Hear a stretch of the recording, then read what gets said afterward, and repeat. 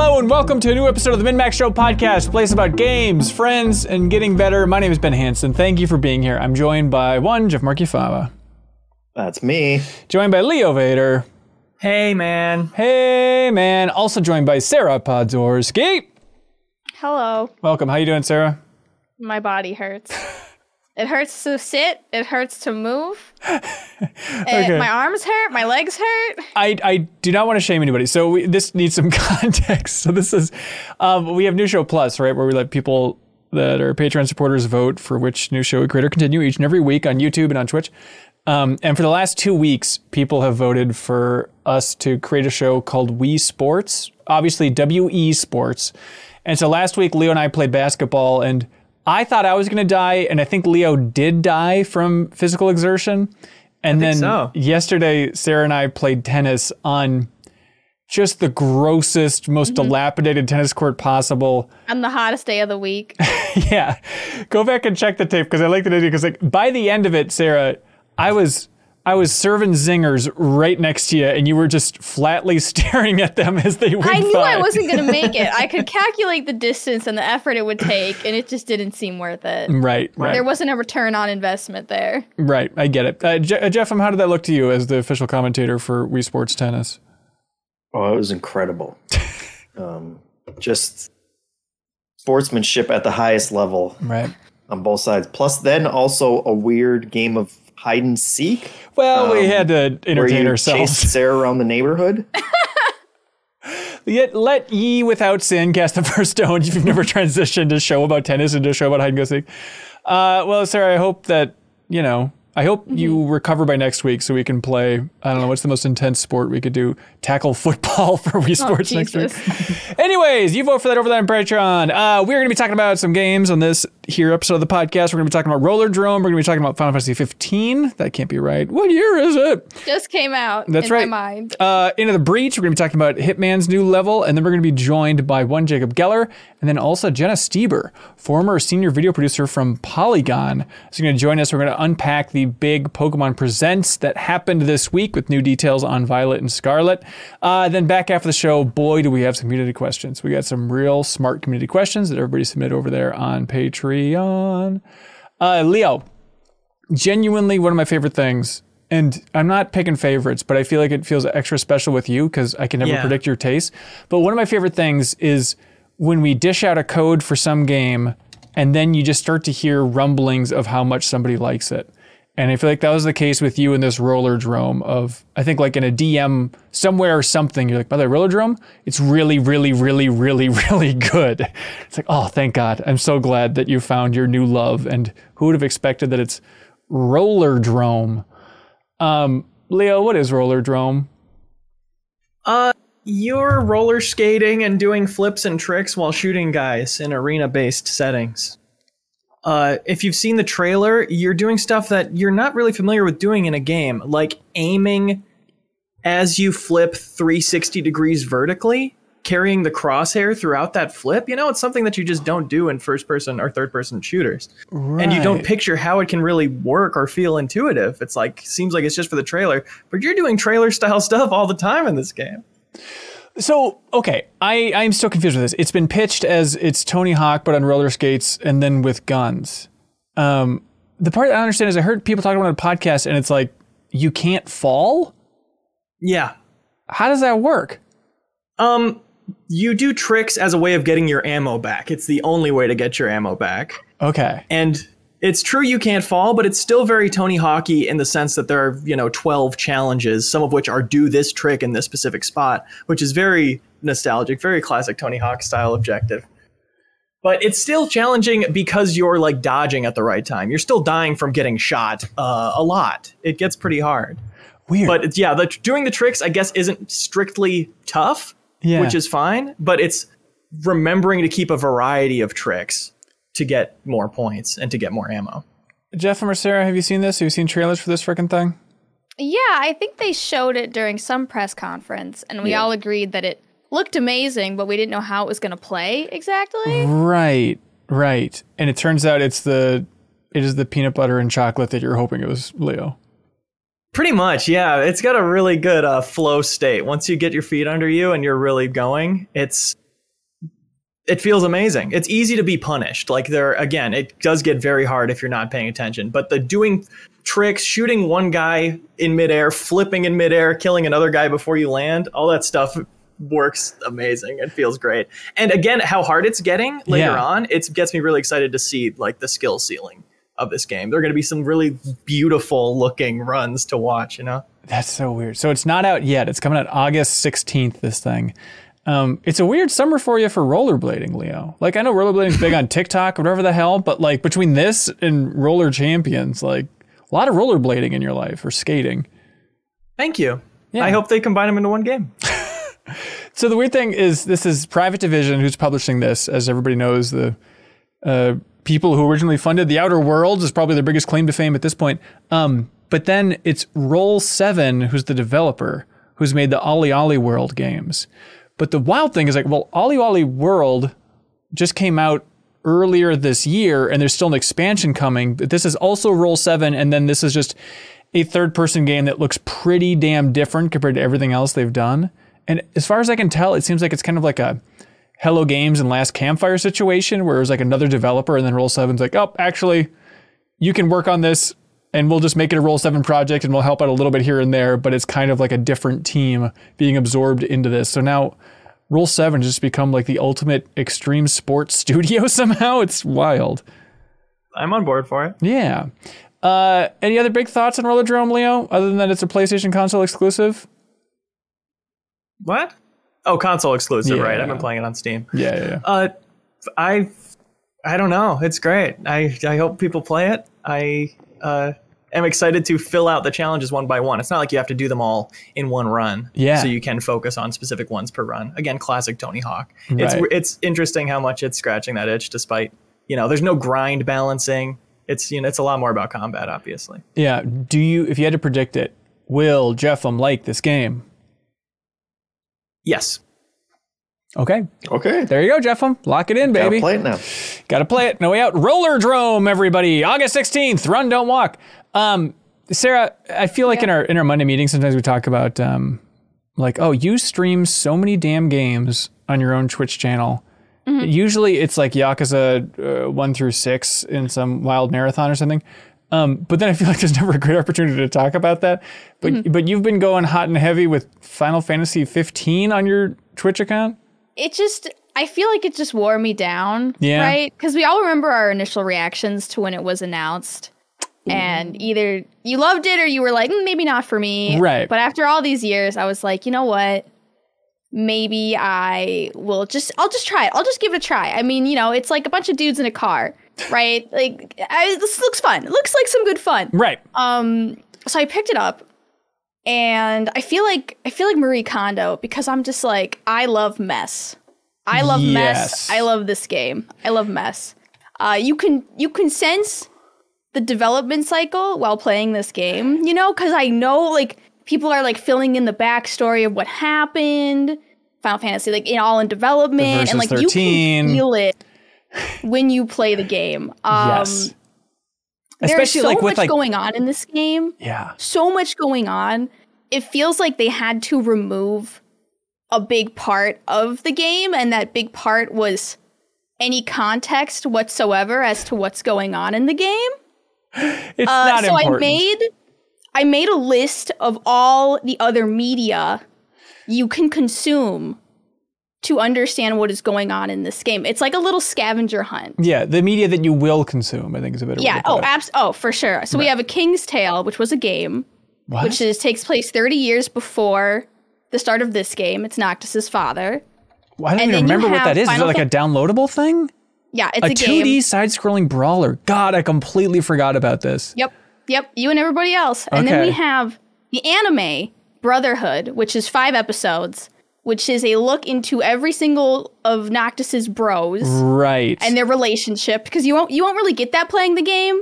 You don't really get a sense for like what anyone's relationship is. You can kind of read into it a little bit, but that's kind of that's my problem with the game is like starting out with just the 4 guys. Like I like the adventure of like recruiting new buddies in a Final Fantasy game when it's just, I don't know, our car broke down. You can kind of get the idea. I'm this type of person. Let's move on. It's less exciting. Much, like they chat with each other, but it's not nothing's like revealing in their chats. Yeah. You know, they're like, Ignis, why do you wear glasses? Like, oh, that's crazy. Oh, it's like, do you want to seem like you're smart or something? Also, who are you and how do I know you? Right. And then you have the movie, so you have Kingsglaive, which I'm apparently playing an updated version of Final Fantasy 15 where they patched in some context. So while you play the game, they patched in scenes from the movie. Right. To sort of give context to what is happening in the game. Yeah. There's a part in the beginning of the game where the kingdom has fallen, but you don't know that. Ignis just walks into your room and he's like, Noctis, read all about it. Extra, extra. The newspaper says the kingdom's fallen and your dad is dead. Right. And Noctis is like, no way, dude. But they patched in a scene from the movie so you can watch it explode. That is so odd. I've seen Kingsglaive. I remember very little about it, but I remember confidently thinking, well, this is the best Final Fantasy movie after watching it. Like, and I'm... Well, what is it up against, really? It's up against... Have you ever seen Advent Children?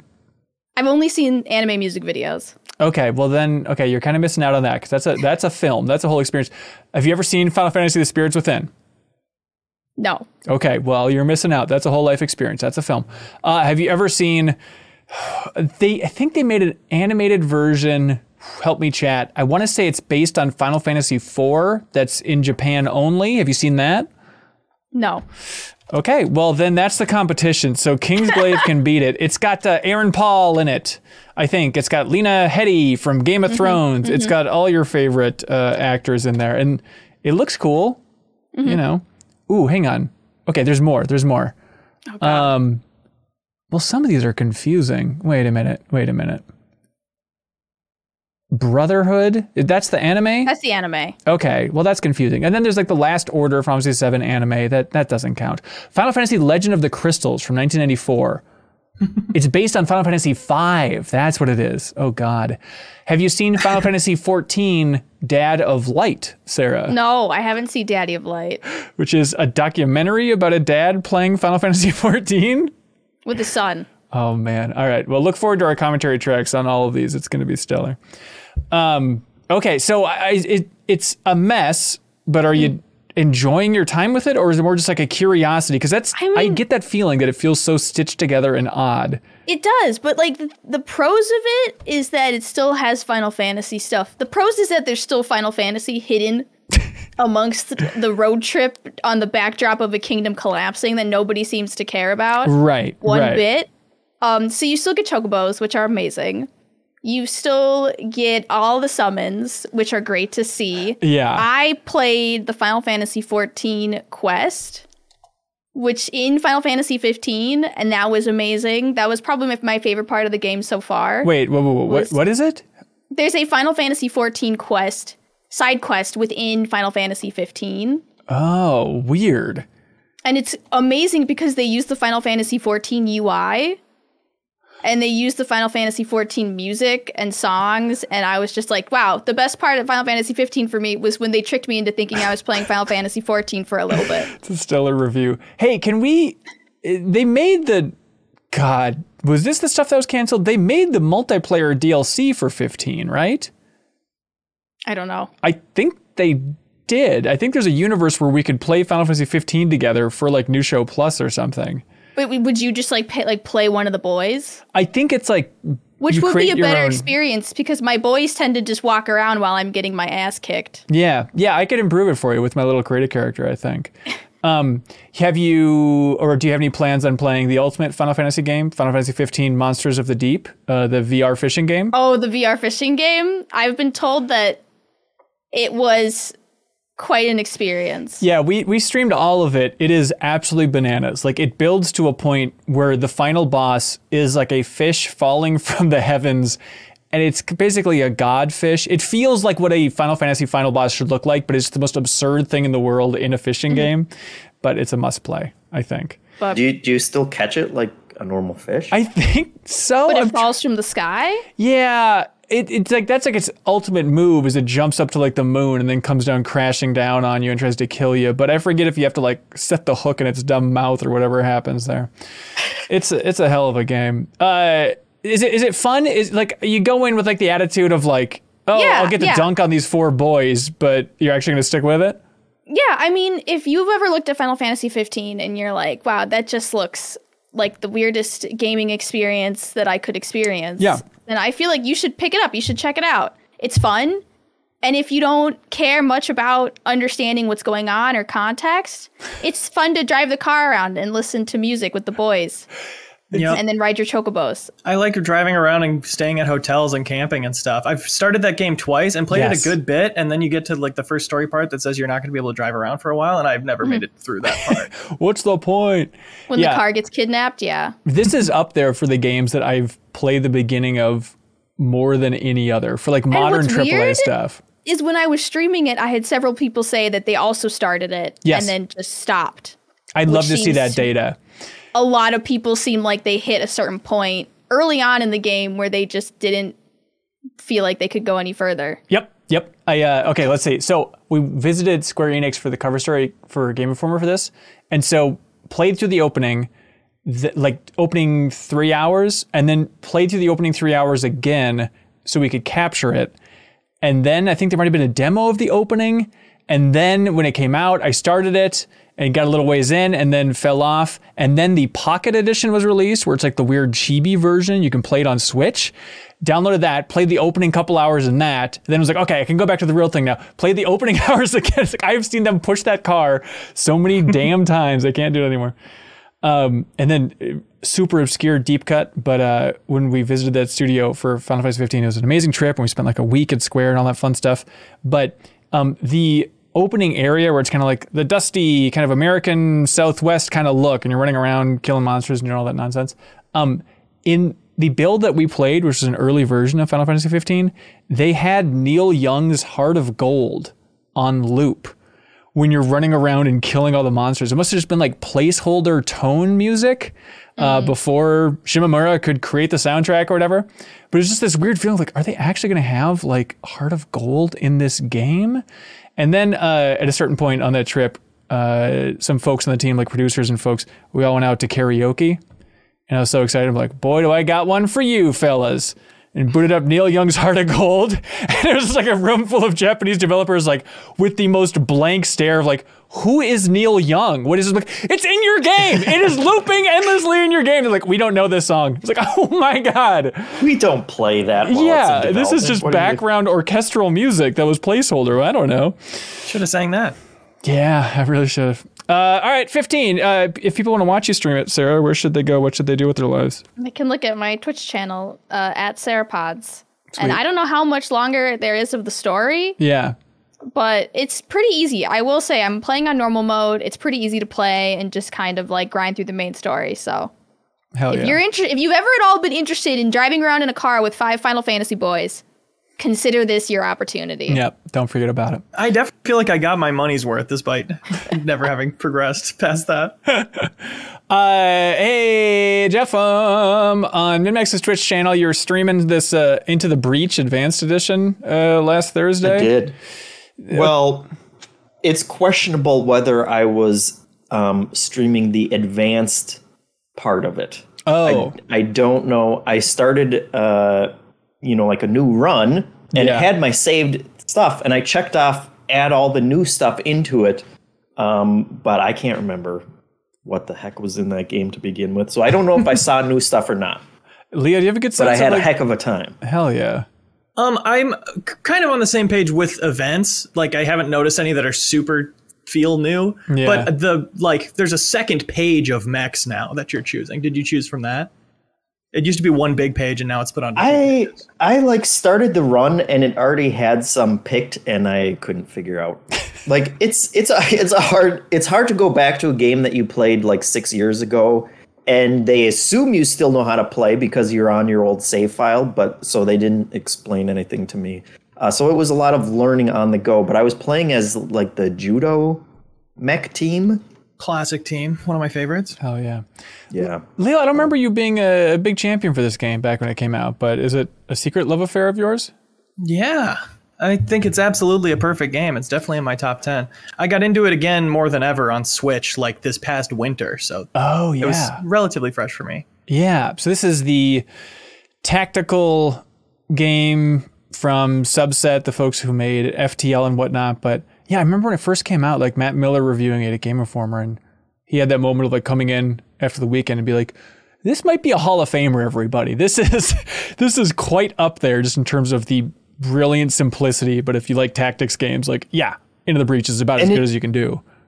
Well, and it's weird because when I think of tactics games, there's so little about it that actually kind of overlaps with that, because it's really, you're not necessarily trying to kill enemies. It feels to me like a puzzle game more than anything else, where you go into a turn in a battle and you're basically just trying to neutralize everything bad that's happening. And you're pushing enemies around, you're pulling them, you're moving your characters around just to kind of get everything so that nothing's getting damaged. None of the buildings are getting damaged. Hopefully you're not taking too much damage. You can if you need to or whatever. Yeah. But you just try and get everything out, and then you basically press the next turn button and the enemies move around and they kind of spawn more, and then it just sets up another puzzle for you to figure out, and you just need to string them along like 4 or 5 turns, and then you're out. And it doesn't really matter if you killed them or anything. But it feels very different from the usual, like XCOM or any kind of tactics game where it's like, okay, well, I'm going to move over here and then I'm going to use a fireball and that's going to take down half of your health, and then you're gonna they're gonna attack back. It's like the combat is there, but it's really just it's more chess-like to it. It's just, I want to maneuver you into a place where you're not hitting something that I need safe, or ideally you're hitting one of your own other enemies, and all the different mechs are really built around that. It's not like this one has more attack power or anything like that. This one has a really weird specialized set of moves that meshes well with the other mechs in that group. And I have no idea how they tuned the difficulty so well, because you'll be sitting there, you've been presented with what's going on. The enemies have moved into their positions and you see this one's about to attack this building. This one's about to attack my guy. There's like 5 guys. I only have 3 mechs. This is impossible. I'm pissed off. This can't be completed. And you sit there and you stare at it for 10 minutes until eventually you go, if I do everything exactly right here, I actually can, if not kill everybody, like push them out of the way to neutralize their next turn. I had a moment like that with some of the new mechs who were fun to play with and do have that, like, the one I was working with had some of that movement that like the judo mechs Jeffin was talking about have, where it's all about placing them in the right spot. And it was, this guy's on the other side of the map. He's about to destroy this building. It's my last turn. I could just eat it and be fine, but let me really make sure there's nothing I can do here. And eventually I was like, okay, if I take my one guy who can get there, but is too weak to take any damage, I get him near there and pull the other guy a square further than he can go and use my third mech to ricochet a bullet off of my friendly mech who can survive the hit to then hit that guy and push him away from the building on the last turn. And that stuff is just, you feel like a genius. And again, if I was playtesting the game, I'd be like, we have to turn the difficulty down. There's too many guys spawning. Yeah. But it really is possible if you just really, really take your time and think about it. Believe in yourself. Yeah, I actually went back and started playing this game again just on the Steam Deck, because there is something so beautiful about having this like in a handheld mode, and now it's into that whole bundle of Netflix games where if you have Netflix, you can play it on your phone through the Netflix app. It's strange. which is how I started doing it after that stream. Oh, really? It was worth downloading the Netflix app to my phone and having to reset my password because I have no idea what my Netflix password. No one does. Through all those things, it was actually worth it. It plays. I guess it's not like a huge surprise or anything, but it plays perfect on a touch screen, and it is a perfect, bite-sized little game for that kind of thing. You can do one turn and feel really satisfied and then go off and do something and come back later.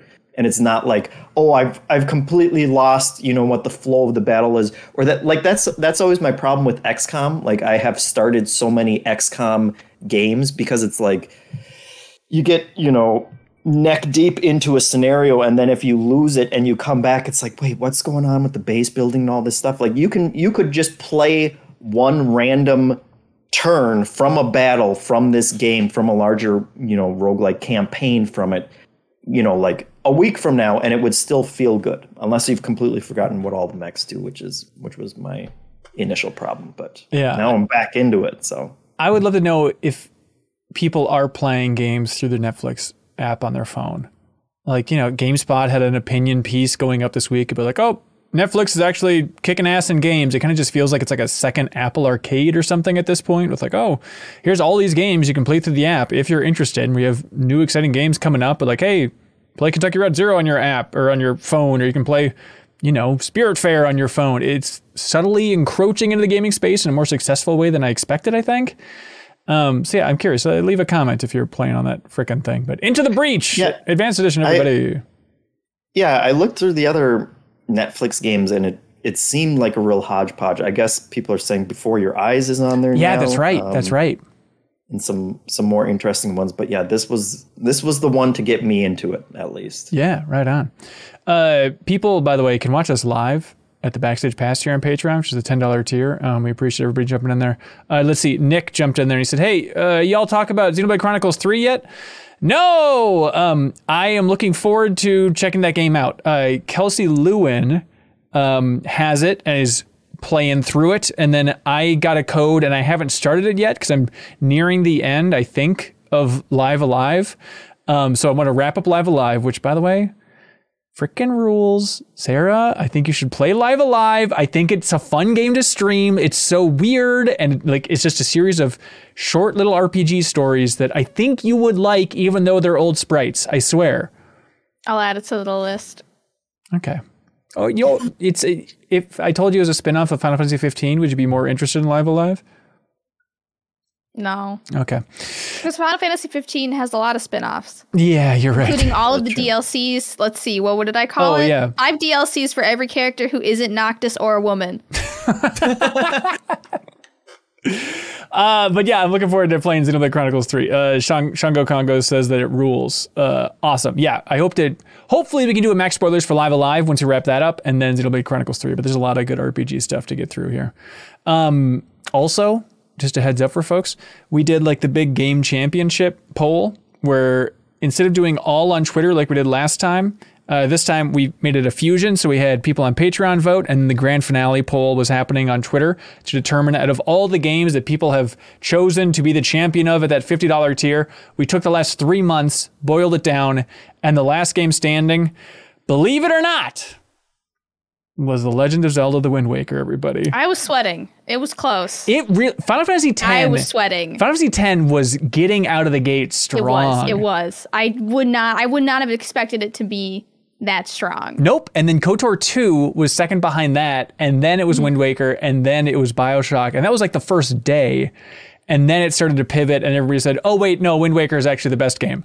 And everybody just jumped in there in the vote, then got a little lopsided. So we're creating a one-off piece of bonus content about that, and we reached out to the person who was the champion of the Wind Waker, who's Otsigo12, and said, like, hey, what type of content do you want to make? So we're going to go back and forth with them and figure out what we as a group would like to make.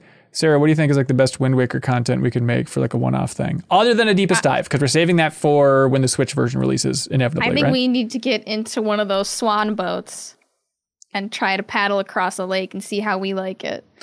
I like that idea, but you swung a tennis racket 2 times yesterday and you seem like you're going to die. I was going to be in the boat. They have like the little seats in the back for the kids. Right, that don't have paddles. That's where I'll be. And you're going to have Don't you just play a little song and then the wind blows you?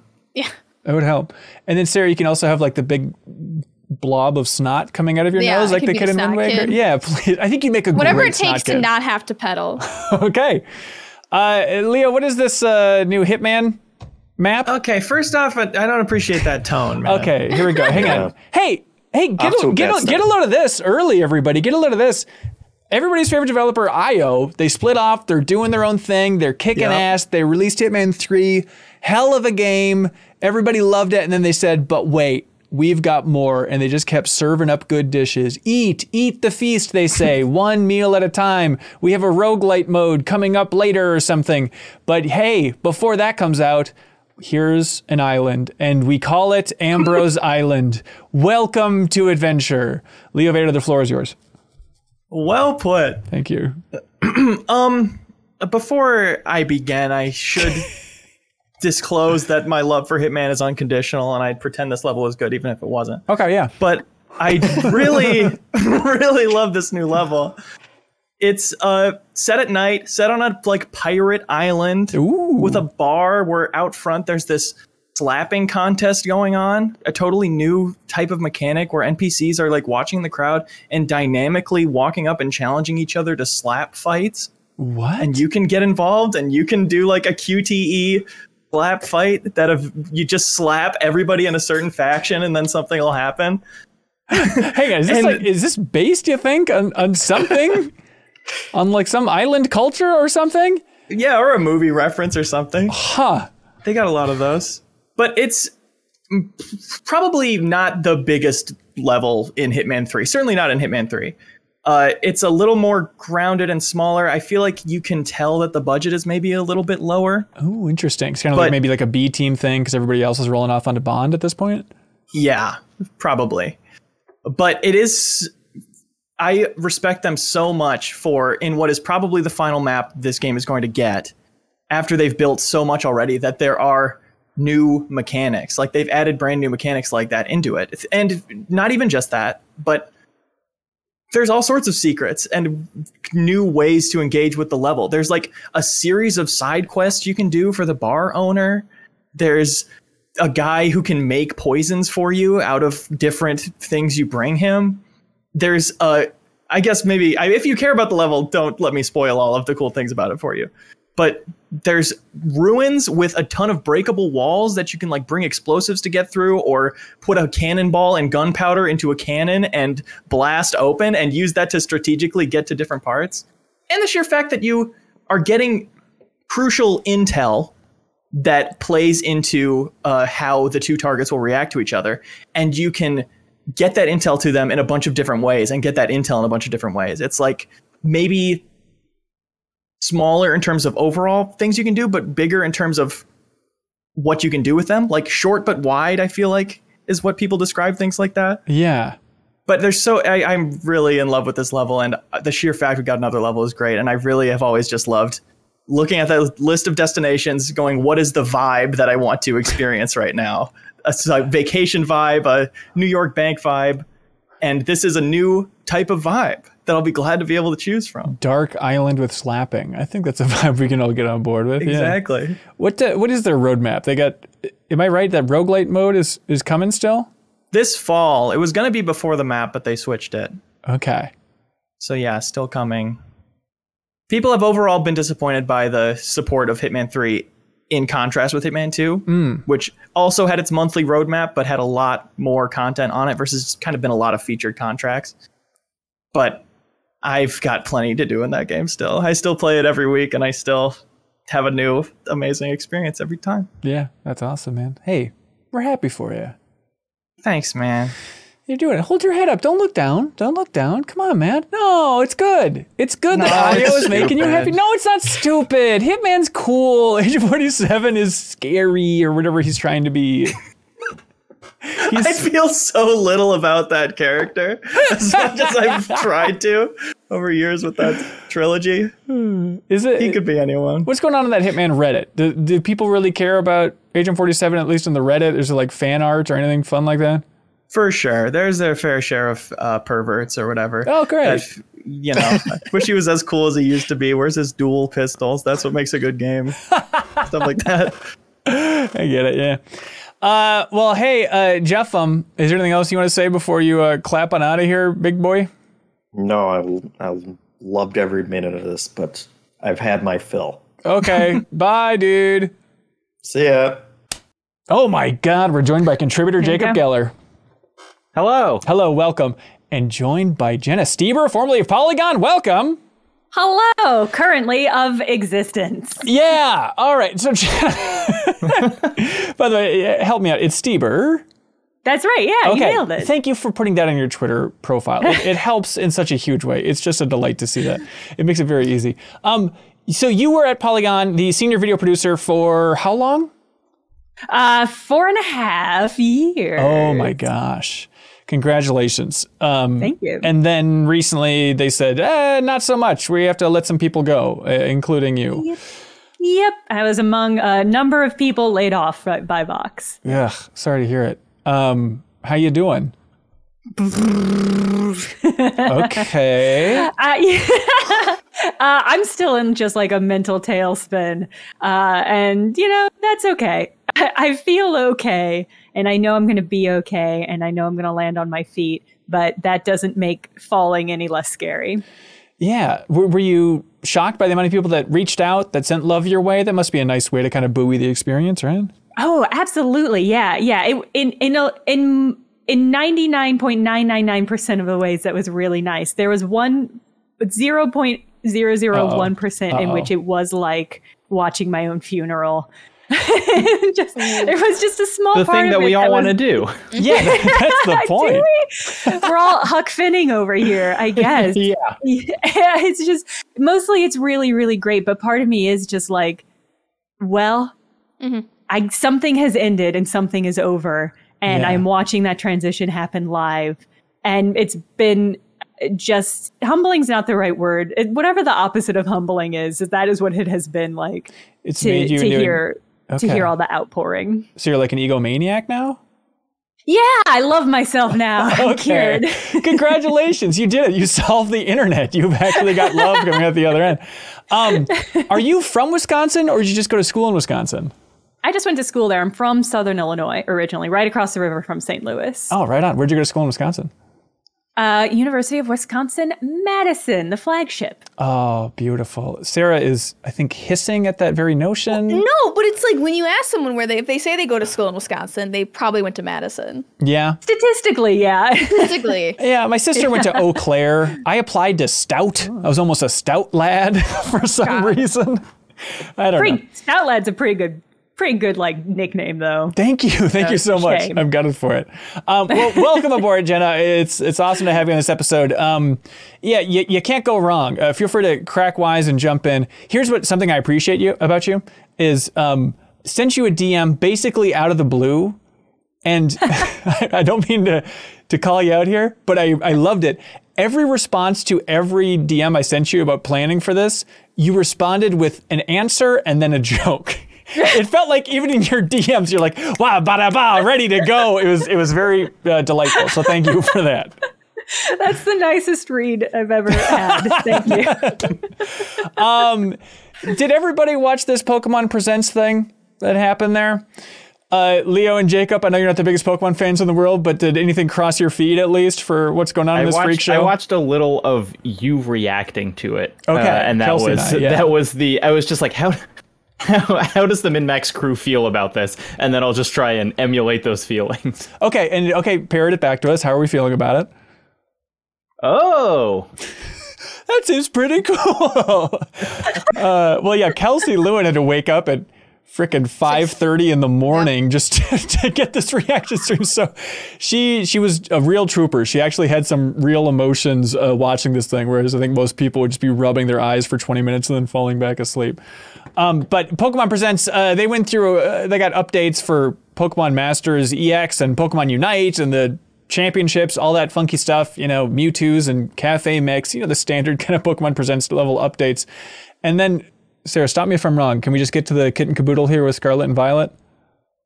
Which part? I don't know. Was there anything in the build-up that caught your eye that was interesting before we got to Scarlet and Violet? Oh, I liked the Pokemon Unite Pika stage where you all play as Pikachu. Yes. That actually, I was like, I'm not closer to reinstalling it, but I am a smidge more interested in playing it. It is weird. And I do like that idea of just like, here's our iconic character from the brand. What if we just went all in on the thing that's the most iconic and have a stage that's just Pikachu's vomiting out other Pikachus? Maybe this will rope you losers in. And some are big, some are small. There's no ending. They've all got different hats and different little pants on. Yep. I think it's good though. Yep, it's cute. And then we got to Pokemon Scarlet and Violet, and they showed a new trailer and then kind of walked through some of this new stuff. Leo, I don't know if this is going to pique your interest. What if I told you that in Pokemon Scarlet and Violet, they frame this as the first truly open world Pokemon experience? Anything? Oh, you're muted actually? Unless you're Haven't we heard that before? Well, so I think it's an interesting thing. I think we said that for Pokemon Legends Arceus, and you could definitely make that case, but I don't think they technically ever used the word open world just so they could save it for this. Jenna, am I wrong? Did they say I think they pulled the open region move or something maybe? Oh, you might be right. Yeah, I'm going back over my memory. Unfortunately, my memory's terrible. So I'm like, yeah, that sounds weird, but it's possible. Yeah, it was it's not quite the impact that they wanted to have of look at this, an open world Pokemon game. It's like, yeah, I feel like we just played one 3 months ago and it was really good and we all liked it. So the impact of this isn't exactly hitting. But Jenna, what stood out to you about that trailer? Or the whole presentation? The motorcycle Pokemon. Yeah. The bike Pokemon are really just flabbergasted at the design and the extent to which Nintendo has just gone all in on all of our Pokemon are either objects or food now. Right. So between that and what was it? Oh God, what was the dog named one? Fido. Yes, which I recently learned the Japanese name is Papi Mochi. Mm-hmm. That's very really good. Okay, so it's part dog, part bread. Everybody's new favorite, Fido. And apparently, its breath, it's yeasty. Its breath ferments things, which is why it's a national, they're protecting it. It's gross. Oh, okay. I also think I saw that it weighs 24 pounds, which is an enormous amount for a small dog. Oh, he didn't. Oh, I thought you were going to say it's an enormous amount for bread, but that's a dream that too. loaf of bread. I mean, 24 pounds of bread, it's a lot. Now, Sarah, you come from the localization scene, so I'm curious if you can top this off the top of your head. But somebody on Reddit, I think very correctly pointed out that the evolution of this thing is going to be called purebred, right? There's no way that they can't go for that. I was actually, when I saw Fido, I was like, are they working backwards from a name to a Pokemon? Because, interesting. I don't know, the idea of Fido, it just seems too perfect in my mind. It's just, I'm like, are you just going backwards from the name now? We're all overthinking Pokemon at this point, but I think they're smart. They have gotten the marketing for Pokemon games down to a T of we're not going to show you the cool Pokemon out of the gate. We're going to show you the ones that'll get you talking. We're going to show you the weirdos, the losers that you're going to forget are even in the game by the time this game rolls around. But it frickin' works. You can light the internet on fire if you have a dog made out of bread, it turns out. It's a lesson from Stray, I think. Just lean into the animals and people will love it. But we learned that the region, which is based on Spain, that we now have a name. It's Paldea, everybody. And look, Leo, maybe the open world thing didn't do it for you, but yeah, what if I told you again what Jen already said, which is that you get a legendary Pokemon, I'd imagine earlier in the game than normal, and then it's also a motorcycle, and then you can ride it around. Is it really loud? Does it have the muffler off? That would be funny if the entire time it was moving, it was making the digitized Pokemon cry. It's it won't stop as it's flooring it. Okay, what if though, Leo, what if I told you that there's two of them, depending on which version of the game you got, and one of these motorcycles, if you get the Scarlet version, it also has legs, and so then as the wheels of the motorcycle are running, there's also four legs running along the side of the wheels. And where do I pre-order this? You can go to Nintendo.org, everybody. It is bizarre. People on the Reddit are deeply disturbed by the idea of why does it have the legs if it's just running alongside the wheels? I'm with them. Have you ever seen those very kind of medically accurate anatomical portraits that people will do of Pokemon where it's here's what a Charizard's anatomy would look like if it was one? Intimately, yes. We gotta slice one of those things in half and see how many car parts does it have and how many animal parts? At a certain point, it's more machine than Pokemon. It's a monstrosity. Is there anything else pop out to you from this trailer and the overall presentation here? I'm interested that we're finally, after being told for how many games we are a child, right? We actually are a child attending school with a uniform.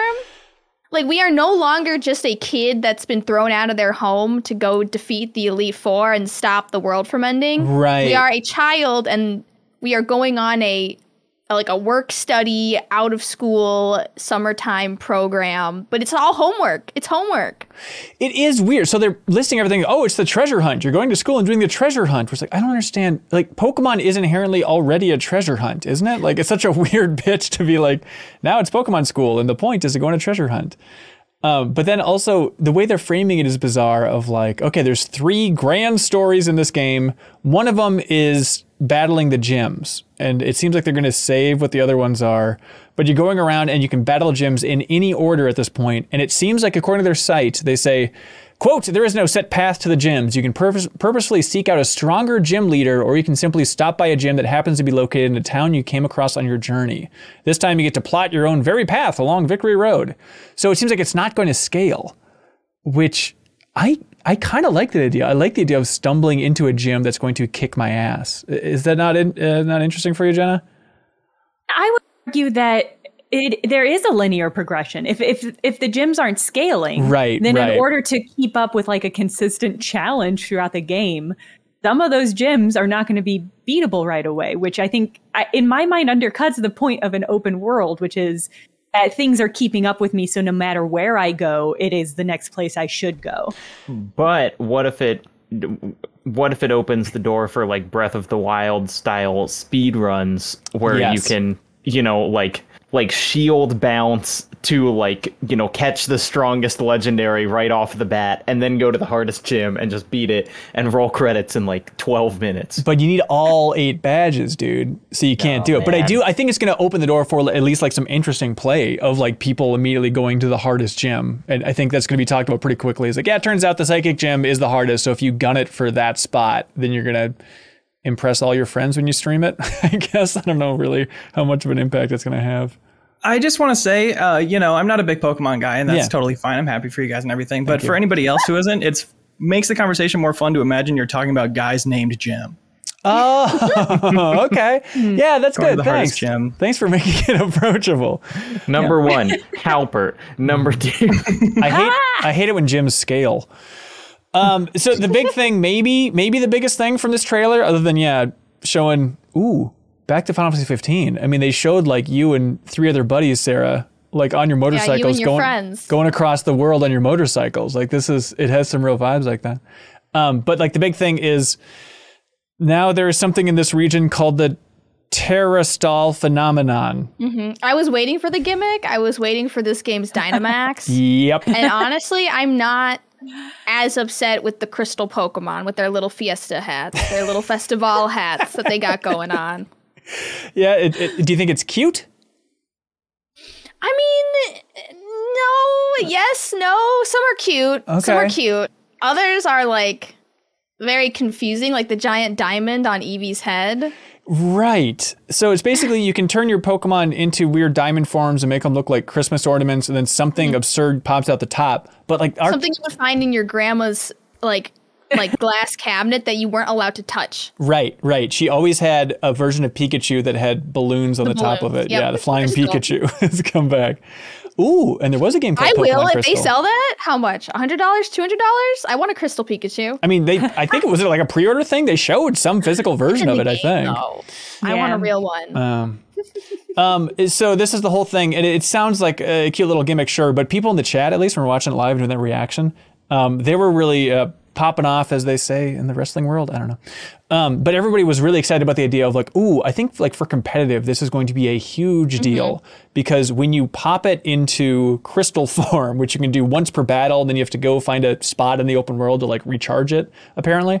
But when you go into the crystal form, it also can change type. So you have your Pokemon type, but then there's the Terra type, which is the type it is when it's in crystal mode. Look alive, Leo, the type that it's in when it's in crystal mode, Terra type. This is basic stuff, Hanson. I know. So it's going to be interesting to have like, okay, I have a Pokemon that's weak to electricity, but then I know that their Terra type, if I use my Terra Orb, is going to turn it into rock or something like that. And so being able to flip it that quickly by just popping it as a different mode is going to be really interesting. I just wonder, is it going to be every Pokemon or is it going to be limited once again to like a select few? They say every. Yep. Yeah. Everyone. Yeah. But then the confusing thing is like, okay, but then they show Eevee the Eevee has like a couple different forms in the Terra mode or whatever. So I don't know if Eevee is just going to be super special or just going to be a handful of those that can do it. But yeah, it's exciting. I'm looking forward to that game coming out later this year. Was it November, I believe? November, yeah. Yeah. I thought that after playing Arceus, I wouldn't be ready for another Pokemon game. But like Arceus like left, the spirit of the Legend of Arceus left my body like 3 weeks after I finished playing it. And I was like, yeah, I could play another one. Yep. I think like a new Pokemon game every 10 months or so, like that seems reasonable, even for like the open world era and stuff. But I do think that this game's going to get knocked because it's missing what some people really loved about Arceus, of just like that element of danger, and maybe having things not scale will have that again. I'm serious though, Jenna. Like, do you want someone to stand in front of your child avatar and tell them that they're going to die if they try to ride up that cliff on their legendary Pokemon? Is that what you want? I want to constantly be screamed at. Yeah, but then also like there were moments in Arceus where you like come around a corner and you see like, I don't know, an alpha Shelder or some nonsense. Like I am genuinely scared. This thing will rock my world and it can actually kill me. And like having tension and fear in an open world Pokemon game was so rare. And I feel like without the alphas out there roaming the earth, ready to kick my ass, it's going to feel a little different, you know? Yeah. I loved Arceus. I played it through. I played all the post-credit stuff. I did the whole deal. Love it. And I loved it. I was very sad there was no DLC notice or anything in this presentation. But I think you're right. Like, I think I am probably going to play Scarlet, but like, I think I'm going to be sad that my body isn't in danger at every moment. Right. Instead, you're just, queen of the world on your purple motorcycle that turns into a already handler. queen of the world on my gray motorcycle. Wait, do you really have a motorcycle? Yeah, it's gray. What? That's awesome. How long have you been riding that? I got it in May, so not very long at all. What compels you? What moment in your life do you say, I need to become a motorcycle person? It was last year. Well, I've long wanted to get a pilot's license, and I was like, well, that might be a lot. Very expensive, and it's going to take a long time. So getting a motorcycle license and motorcycle was a stepping stone to that, weirdly. Yeah. So that's what. Is it cool? Do you genuinely feel like a couple notches cooler when you're on a motorcycle?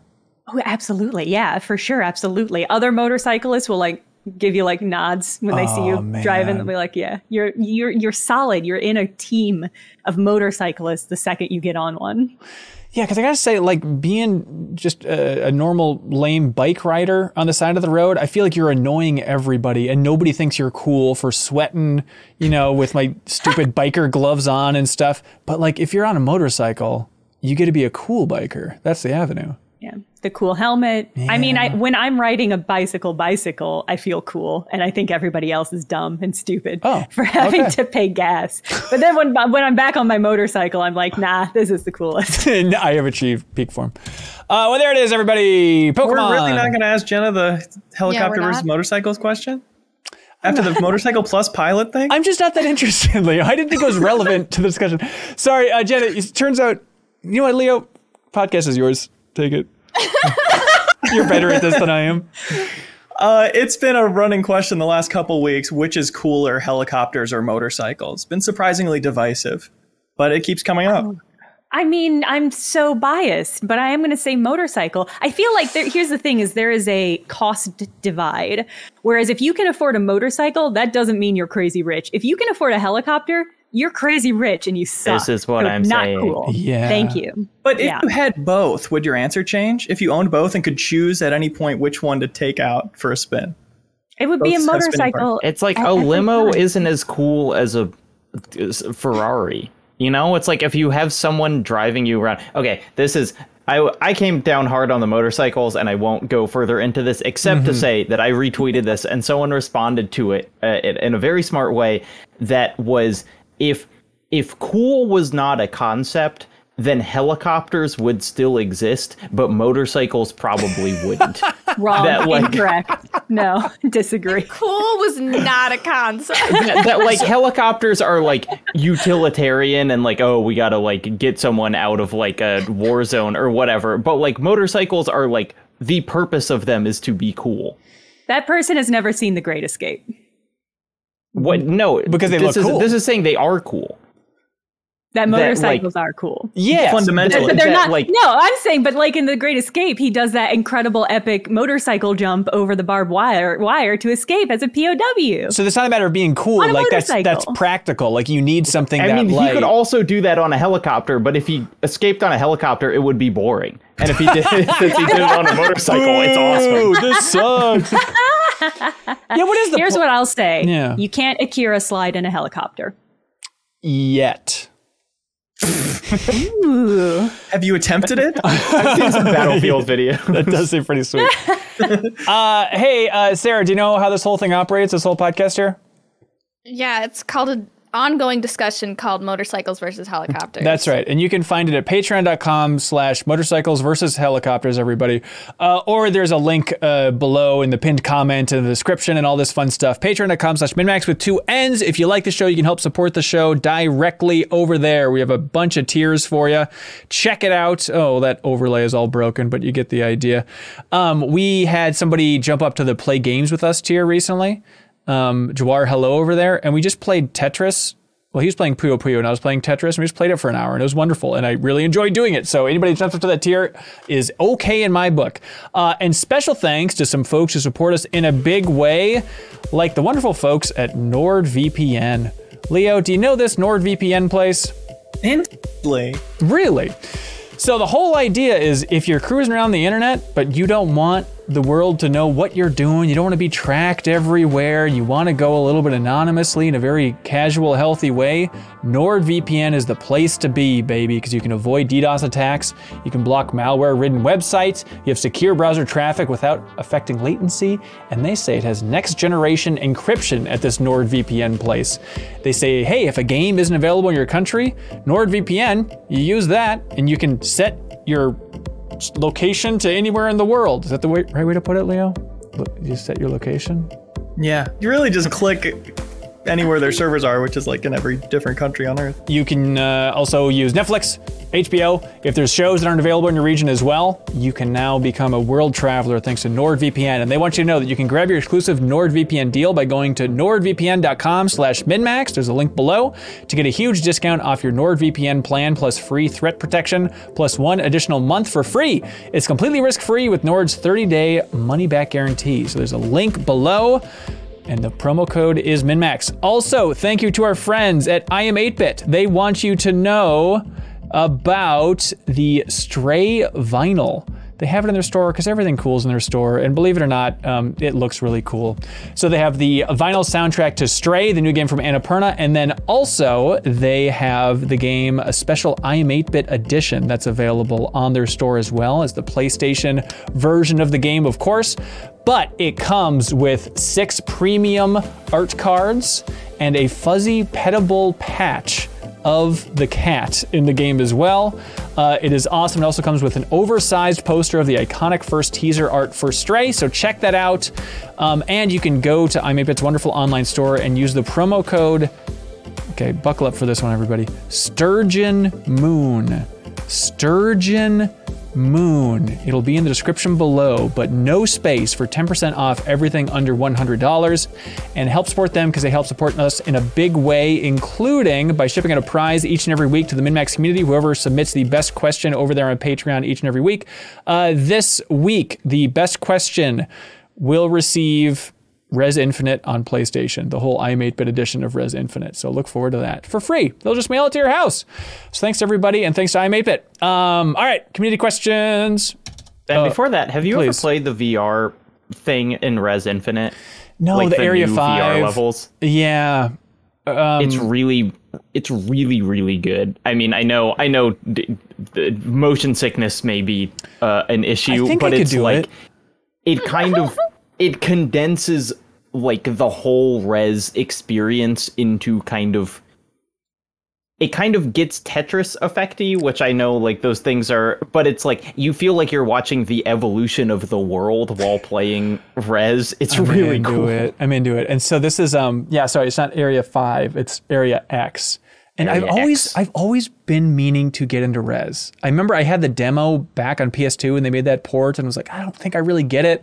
And I've tried going back to it again and again. I had the ultimate Res experience of like, I went to an art museum in Tokyo They put you in the and they got the full body vibration suit.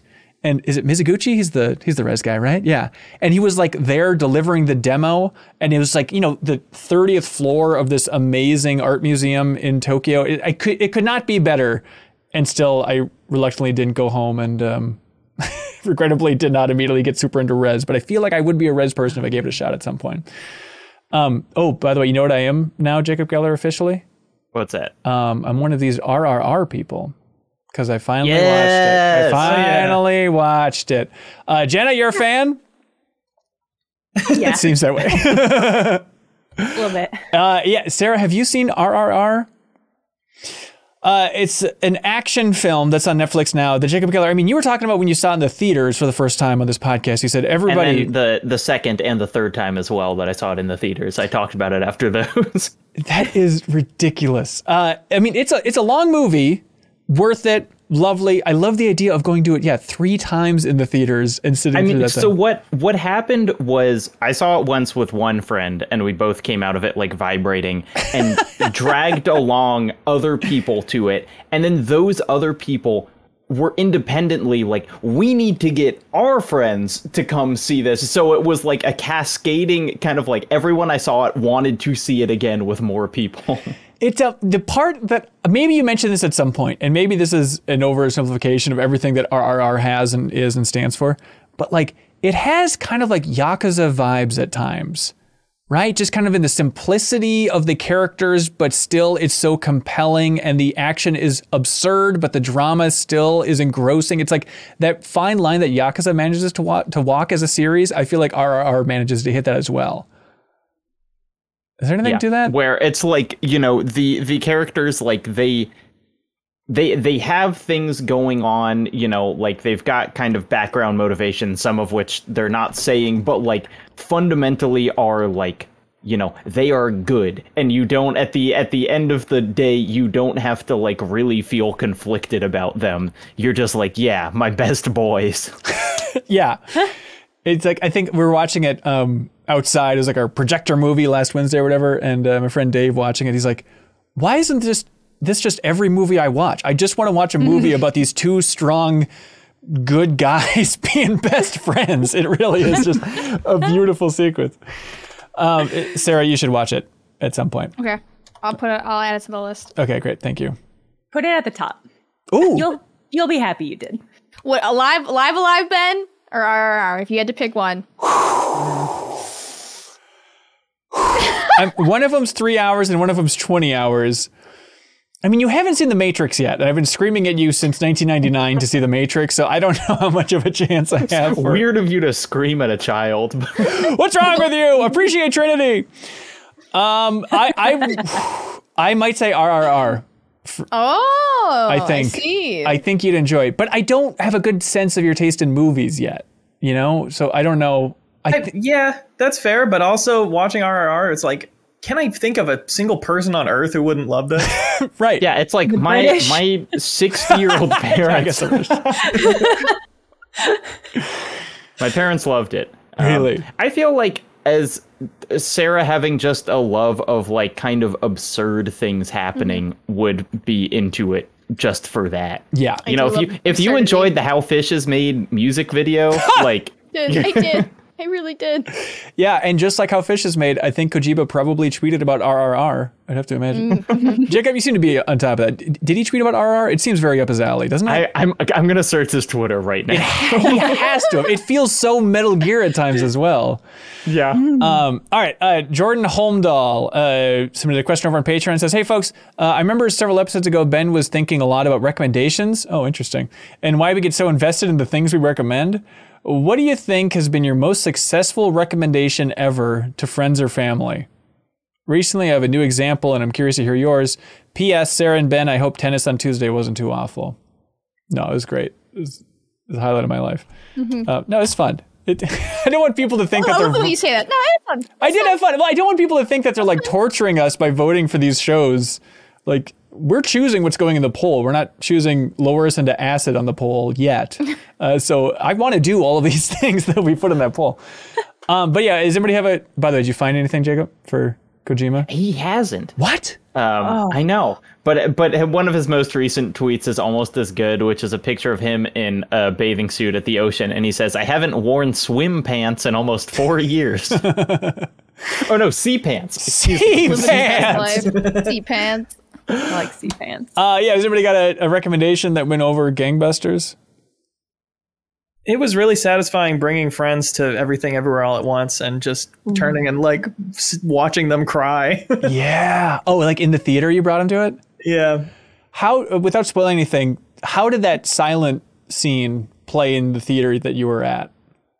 It's played like the best every time. I actually saw it for the third time last night, and it was the best theater response yet. And it's so fun when it's such a quiet scene and it's only the crowd laughing. Like a great theater experience there. Yeah, we had a bunch of people laughing at a really reactive crowd in the theater for when I saw that, and then there was one person right behind me going, with like every line they read in that silent scene. It's like, it's not necessary. We get it. You're as profound as the film. You've made it very clear. Thank you for your time.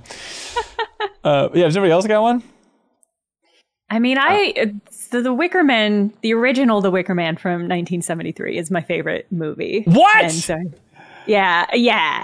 That's amazing. It's my absolute favorite movie. And so I've made a lot of people watch it. I've probably made upwards of 50 people watch The Wicker Man. Oh my God. and it's just genuinely one of my favorite things. I mean, in general, it's really nice to sit with people who have not watched a horror movie you have watched, so that you can turn and watch them when you know something really good is about to come up.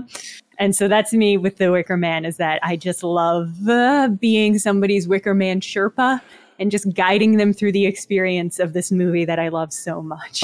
Where do you stand on the Nicolas Cage version? Hate it with really? Every fiber of my body. Yeah, I appreciate the camp appeal of Nicolas Cage in that movie, but I think it's fundamentally just like really sexist and really dumb, and a horrible mangling of the incredible original movie. Well, what is the original one all about? What's so amazing about it? Oh man, I mean, I genuinely I could just talk your ear off. Have you ever seen it? No. And do you want to? Not really, if I'm honest with you. But... I want to see it. So it's about this policeman from the mainland who comes to Summers Isle, an isle that's known for its apple harvest, uniquely known for its apple harvest. And they had a rough year and their harvest wasn't very good. But this policeman is coming to this island because he got a letter from somebody on the island saying a child has gone missing.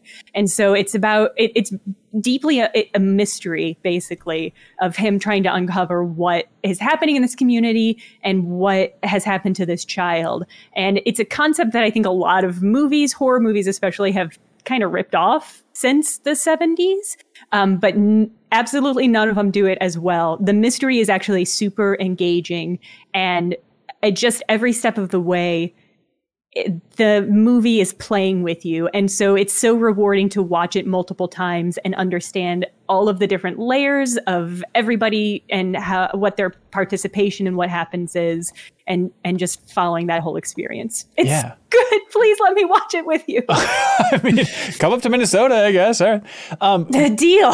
Is it like a good one for do you think people would react to it a lot? Like if I watched it on a projector outside with some folks, it'd be a good crowd pleaser?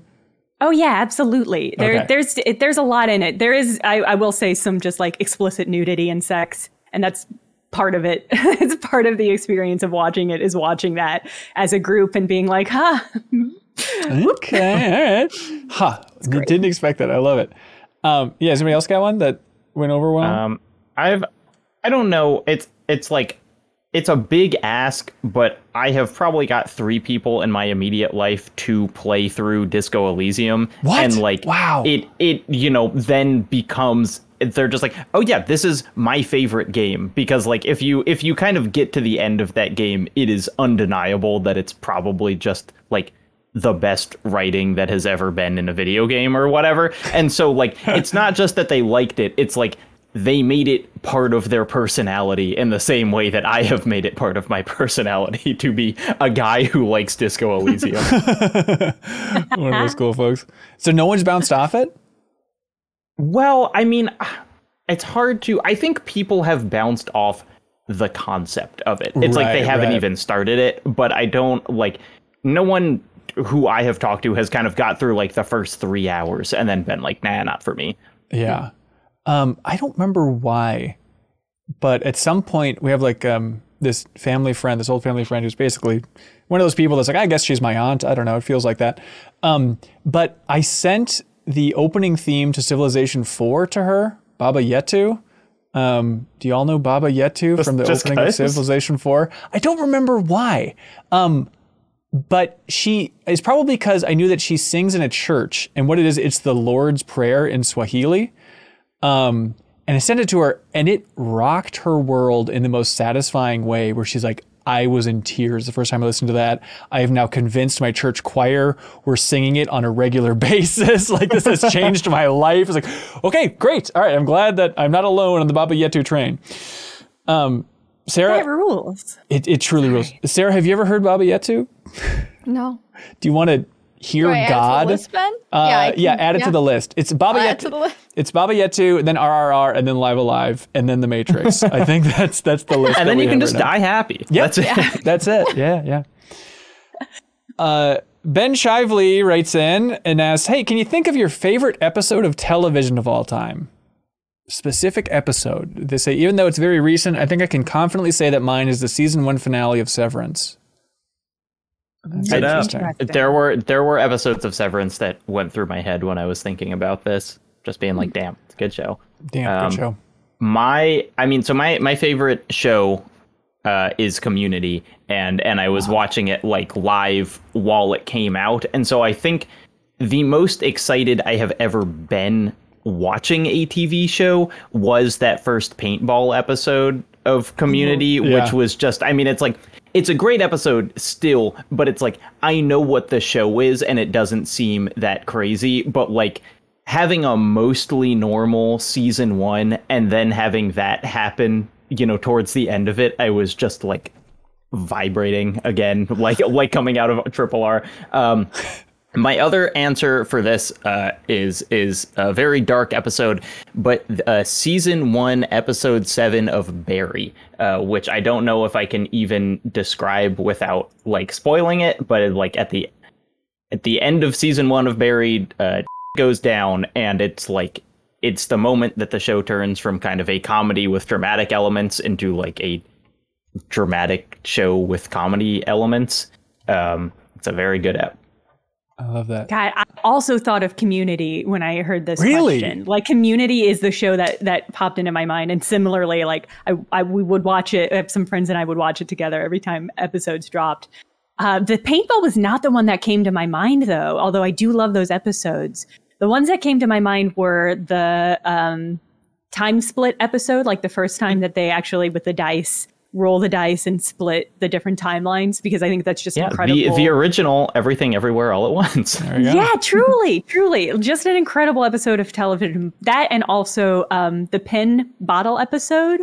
I love bottle episodes, and I think Community has such strong characters and understands those characters and how to write them so well that you don't need any of the other stuff that the show has. If you just pack these characters in a room and set them spinning in just the right direction, they bounce off each other in so many funny and in crazy ways. And it's just like incredible show running and writing to just sit there and watch these doofuses trapped in a room looking for a pin. And that's just enough.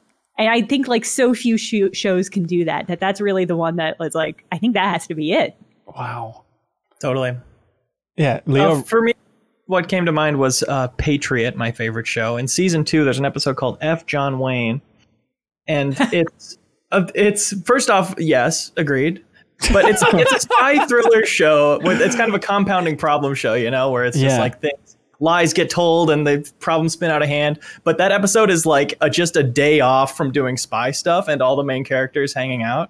And it's such a relief in that show to get that. And then rewatches, it's just more satisfying because you like learn these different aspects of these characters from when they're not in a super stressful situation. Yeah. They got to rename that show. I feel like that name is turning everybody off. Even when you said, I was like, what is this again? Some 24 style show? I don't even know what this is. Where it makes sense if you watch it, but it's ungoogleable. It sucks. Yeah. Oh, yeah, for sure.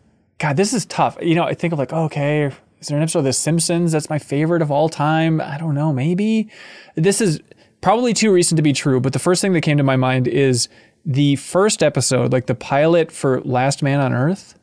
I think is a show recently that like, just that first episode, I've watched that like 3 times. Just keep going back to that first episode of just, it's just Will Forte being silent, just roaming the earth, doing what you would do in a post-apocalyptic scenario. But, it's like created by Lord Miller. And I think that episode is so funny. It's just an hour of absurdity with Will Forte in a post-apocalyptic scenario. And it's just gag after gag after gag. But not the most profound choice. I think I've thought about like shows that have really, really good pilots, where I like keep watching, even though the show itself doesn't ever achieve that. Or it's like, I think The Walking Dead is like not a good show. Yeah. But the pilot of The Walking Dead is so good that I watched like 3 seasons of it just because I was like, well, maybe they'll get back to there one day. Yeah, totally. What about the new spinoff of the spinoff, Fear the Walking Dead, Dead on the Water? You're going to pass judgment on that? What do they go? They go to the bayou? Like what happened? Tune in, find out, dude. I have to get AMC Plus to find out. Zombies on houseboats. Marriott Player writes in and says, "Hey, Clohorts." Sure, that's us. Has your love of games coverage and work in games media influenced the importance you give to game reviews? Or are games a unique medium where reviews really do matter? Yeah, sometimes they matter. But yeah, has it working in the industry changed your perspective on reviews at all? Jenna? Yeah, I'd say yes. Maybe not specifically games, but in general, I feel like having gotten to know closely a lot of the people who write reviews for Polygon and also writing some reviews for Polygon myself helped me better understand that you don't need to read every review. and in fact, you should ignore most reviews. You should find people who have a similar sensibility as you and then just read all of the things that they have to say.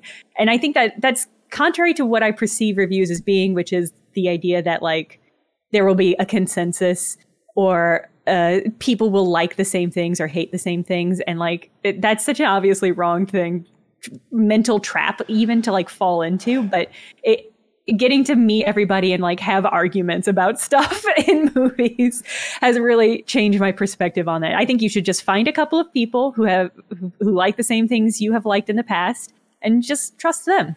It's tough to do with like a big site though, to like sift through. I don't know what the best way to do that is. Just every major site just have a list for every editor on staff and show like their 10 favorite games of all time just to try and like gauge it up. Because if you're coming in cold, right, it's kind of tough to do, isn't it?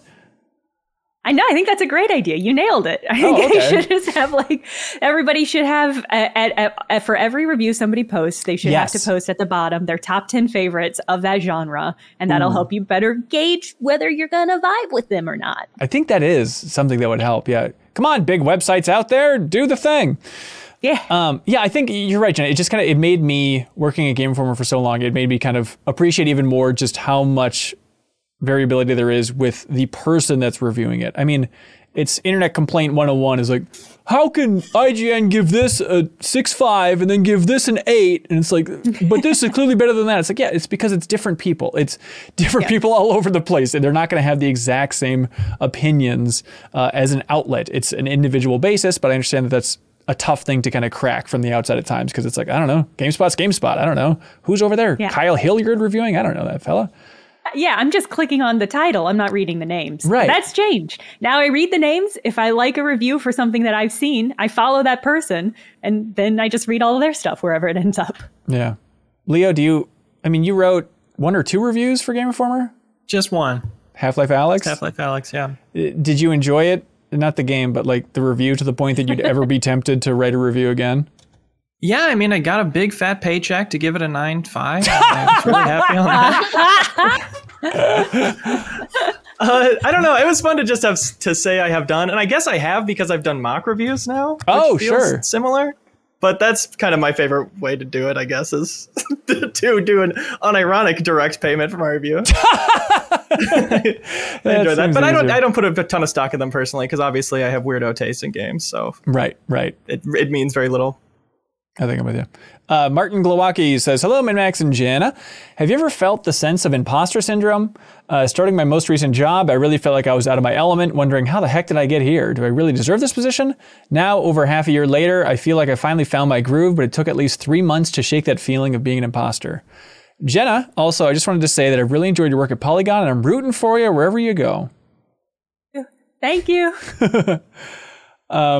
Yeah, I think the imposter syndrome thing is quite real. I mean, even just, I have it while podcasting still. Just like, what am I doing here? Even just like, last week when Jeff Gersman was on and Kelsey Lewin and John Ricciardi, and just this feeling of like, oh, these are just people that I look up to. Like I shouldn't be in this arena with them. And I hope no one will call me on it. And I don't think anybody in the comments did. No one was like, hey, wait a minute, get that one guy out of here. So I guess it's all good. Leah, you doing okay on that front? I'm doing better now. I felt imposter syndrome a lot at Game Informer, and I don't feel like that was even imposter syndrome as much as actually being an imposter. No, that's the syndrome. You found it. No, he's right. We talked about it. No matter how much distance, no matter how much clarity I get on it, it's like, yeah, I wasn't equipped to do all those parts of that job. The staff kept voting to send you out of an airlock. Yeah, my sus years for sure. Here's how. It's just like paperwork, or what part of it did you feel like an imposter for? The cover trips. Oh, right. Doing those interviews, always vowing to, God, I really need to learn how these cameras work before the next trip, and never doing it. Like, there are parts of that job I definitely felt proficient at and happy to do, and like I was doing a good job, but there were also a lot of parts like that, more technical stuff that was like, I'm just doing this. I'm just, Googling everything the way anyone would when thrust into this situation. Yeah. Eventually, I think you get over it just by, I don't know, being more calm in the exterior as you're talking to developers. Cause like I would lose sleep over that, of like going to visit studios for Game Informer and then just like, okay, you have 20 minutes, set up 2 cameras and lights and interview this developer in their tiny office, go. And it's like, okay, and so as I'm trying to set up the lights and get these things arranged, and the camera has some error I've never seen before, but like you just get better and better at like casually on the outside being like, oh, so you playing anything recently? Just like trying to keep some semblance of a conversation rolling as you panic about like, I don't know where the hell to put this light. I don't know how this is going to work. I don't know why the color balance isn't working right now. It's just a constant inner panic, I think.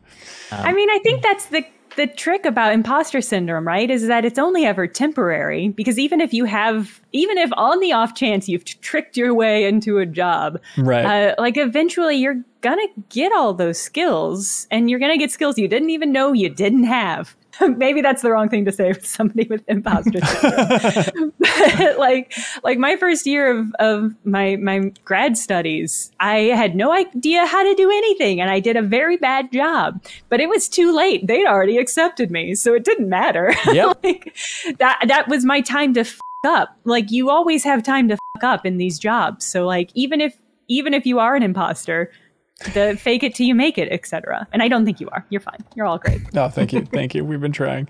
Yeah, it's tough with Min-Max to feel like an imposter, I guess, too much. It's like, it's not really like, it's just kind of us being us. So it doesn't feel too much like this avenue It is weird. I've experienced the feeling several times of like, I know I am good at this one thing, and now I have to do another thing that is part of my job, but is not the part that I'm good at. Yeah. Where it's like, now I have to like negotiate with like an agency or something. And it's like, this is part of, and it's like, I got nothing. Like I have no training. I don't even know kind of where to start on this.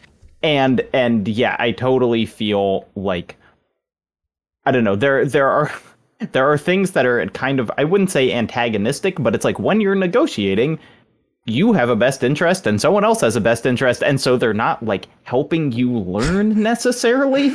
Right. And so I at this point feel good at what I think of as the core of my job, but I feel like every month there is something that is now a new part of my job that I've never done before, and you just have to like incorporate that into whatever you're doing. Yeah. Sarah, are you too confident overall for this type of thing? I'm just confident that I'm confidently an imposter. Oh, so, like I see. Leo. Like I'm just forever living through my sus days. Yeah. You know, that never ends. Imposter lifestyle. Love that. I feel, that. Sarah, I feel like every once in a while you're like, oh, I'm an introvert. That's kind of, I've heard you say that a couple times, but it's like you have a confident exterior. Are you aware of this? Is this? Yeah, is this, because I'm confidently an imposter. okay. So you Nothing can hurt me if I've already hurt myself with it, Ben. Interesting. You can't hurt me. Okay. This is a good strategy. If you're a really good imposter, it doesn't matter if you have Right? imposter It doesn't syndrome. matter. Right. I like it. Zeth Hillman Johnson writes in and says, what game genre or subgenre do you think you've played the highest percentage of? I feel like I've played a good 60% of all city builders ever. That's bold, Zeth. I mean, have you been on Steam? There's a lot of city builders out there, but I appreciate it. Probably farming simulators, life simulators. Yeah. I play a lot of farming simulators. I feel like the key is partly a small genre. And so, like, you know, maybe a subgenre, but like spectacle fighters, I've played, you know, probably all of them except like Astral Chain and Devil May Cry 2. You know, because there just are not that many. It's a thing that started with Devil May Cry 1, Yeah. and then you have that and like Platinum and a couple weird offshoots, but like, you know, you can play most of them and it's like 20 games. Hang on. Okay. This genre, they need to lock their S down. They do. I don't know. I've heard several different names for this genre. Oh yeah, because there's also there's character action, which I think doesn't make any sense. Well, character action. It doesn't make sense. I was always told stylish action. Like, is stylish action not cool anymore? It's character fighters? What? Spectacle fighters is the one that I like. I mean, stylish action also makes sense, but it's, I don't know. I feel like it's, who knows? You all need to have a talk. You all need to circle the wagons on this. Yep. They're games where surviving is not the main point. The point is like doing backflips while kicking people. Right. And I think I've played most of them. Stylish action. It's right. It's a cool word. Stylish is right in there. It's got everything. Side you need. scrollers are action games that are super stylish. Yeah, but you can make a spectacle while fighting and, I don't know, bullet storm. Yeah, exactly, Leo. Exactly. Darkfish Days writes in and asks, hey, should Game Pass and PS Plus have a donation option so gamers can give some money directly to the developers? There's plenty of times I'd like to give thanks after playing a game, but I also can't afford to fully pay for every game. What do you think? I think that's called DLC. I think it is called DLC. But even then, it's like, well, that's going to the publisher. I do like the idea of like if there was some side channel so you could give a tip and it would just go right to the developer's pockets. You don't want to introduce a tip system into like restaurants would be better if you didn't tip. You know, tipping is now part of going to a restaurant because like it's been built in for years, but like tipping is a bad system that now we all have to live with. What? Why is it? Why is it bad? Why does it hurt? Oh, So Jesus, wait, Ben. you think Xbox Pass would retroactively like lower the money? I think they would for sure. They'd be like, "Oh, but people will love your game. They'll just we'll put this little donation." Yeah, they would say button minimum here." wage is $2.13 now, and you make it up in tips. Like I don't think they would just be like more money for developers. They would be like, now we can take more off the top. Right. Okay, I can see that. I think that's a fair read on the situation. I do think I think developers on a developer case basis could have that on their websites, and that would probably be okay. But I think, if you created any sort of formal system in which tipping was a part of it, capitalism would that up. I think so. I can curse, right? Yeah, you're good. Capitalism would that up. We bleep it out so no one has any idea what you're saying. They think it could be complete 180 of your thoughts. You know, it's like you just gift. I guess sometimes it's like you don't want to pay the full cost of the game, but it's like, you know, I have gifted games to my friends when I want to like give the developer more, or like buy it on Itch.io. You know, like there are things you can do to like give the developer more money, but I don't think tipping is the way to do it. Gotcha. Zach Killian writes in and says, hey, you don't have to spoil anything, and please don't, but what is your favorite plot twist in a game? For Zach, I think my favorite type of plot twist is the "Are we the baddies" plot twist. Ooh, yes. Where halfway through the game, they reveal very sneakily that maybe you've been bad the entire time. Yeah. I love that one. It never gets old. It is fun. It is fun because you already feel like a baddie because you're just normally going around killing things in all these games anyway. If they trick you into not realizing it really well, and then they make you sit and think about everything that you thought was true. Right. I love that. Yeah, for sure. That's a really good one. I've been mass murdering who? My parents? I've been mass murdering? Yeah, without spoiling anything. It's kind of a tough Kyle one. and I have talked about it a bunch, but the kind of halfway twist in Returnal is a recent, like, really, really good one, where it's like it doesn't really change what's happening. I guess it does. It's just like, hey man, this is a really cool idea that we're gonna introduce halfway through this game. Right. That was my answer for this, and I haven't even played it. I just heard it from last year's Game of the Year discussions, and I still think about it all the time. The thing that came to my mind was something that's post credits in Pokemon Arceus. But did any of you play any of the post credit content? Yeah. Okay. Was it the like, So do you know this person's actually the big bad? Yes. Yeah. I played that on my stream, and just like getting to experience that live, because a lot of people who had played way ahead of me, because, you know, when you're streaming, it takes a long time. Yeah. And so they were just like waiting like little vultures for me to get to that twist and be just mind blown. And they were right to wait. It was great. Did you have strong opinions on that character, though? I felt like it was kind of like okay. I think I remember was like, your damn, name. he's not hot anymore. What? Mine was like, damn, he's like way hotter now. I agree with you. Yeah, no, I had strong thoughts about that character the whole time because I liked their vibe. And then, there you go. And then they really suck to fight over and over again. Tom. Also, real quick, the end of Inside. Yep, that's correct. Maybe the best twist. I just bought Inside. I have not played that. Oh, I know. That's a fun time. I'm gonna play it on stream. Everybody has wild things to say about it, but I haven't played it. I just entirely missed it. It's so good. So good. Yeah. Just one of the best games. It's into the breach of its genre. Right? Just like this rock solid little thing. Tom Blackburn writes in and says, what year will the first AAA game about the pandemic be released? I don't know if it'll Wasn't happen. it referenced in Assassin's Creed? I mean, I guess that doesn't count because it's not about it. Oh, because they said the COVID virus itself was a Templar? Yeah. Okay. Yeah. You had a fist fight with it at the end. Just stabbing it with the world's smallest little wrist blade. I don't know. That's interesting that if it's been referenced there, but like, will you think GTA 6, will they make references about it? That feels like a contender, right? I think references have and will continue to be made. The question is, like, when are they going to make a game where, like, are they just going to make like the Division 3? Which to me doesn't seem very exciting. No. It's like, see how long you can stay indoors. Unless I played that game, and we all lost. Very true. I feel like most media has agreed we're just going to pretend there's no pandemic, and there never has been and there never will be. Right. And we as viewers say, yes, good. I don't want to hear about that. That's true, yeah. I lived through it. I don't need to see it. Nope. Even like a documentary about it, it's like, yeah, I'm good. Maybe when I'm retired, I'll be kind of curious to look back on this era, but it's like, it's at times the most fascinating concept that like the entire world went through this traumatic event together and shifted so radically. And I don't know why something so big and fascinating can still be, I don't know. I just have no interest in thinking about it more. It's kind of a vibe really killer. mundane. Yeah. Like Yeah. it has It's a bummer.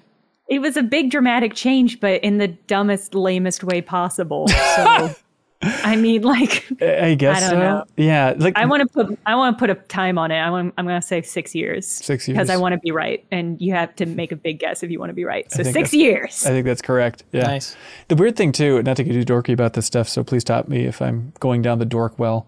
But I have a rope attached, and so I could be hauled up at any point. But like, it's interesting thinking of like Marvel, and they had the Thanos snap, which they call the blip now in the MCU, you know? But it's so weird because now they get to like, hang on, Sarah, confusion? They're just renaming it? Well, because it didn't have a name, because there was that year between Infinity War and Endgame where everyone's like, oh, the snap. And then when they started actually referencing they're like, actually in the blip, and like Marvel's like, call it the blip, everybody. Didn't like several people die or essentially cease to exist? Some would say half the population of the I universe. feel like calling it like the Several. blip. Like the blip is what we call that weird sonar blip from the middle of like out in the middle of nowhere in the water. Are you kidding me? I Like, kind of like it. Well, people came back, right? And not to spoil Endgame. And so I do like the name because I do think that if something that huge the happened blip. in Oh, the did world, you get blipped? Yeah, bro, I got blipped. I think it's not inconceivable. Like, I'm trying to think of examples. I'm no historian, but I feel like big events can have kind of cheeky, weird names, you know?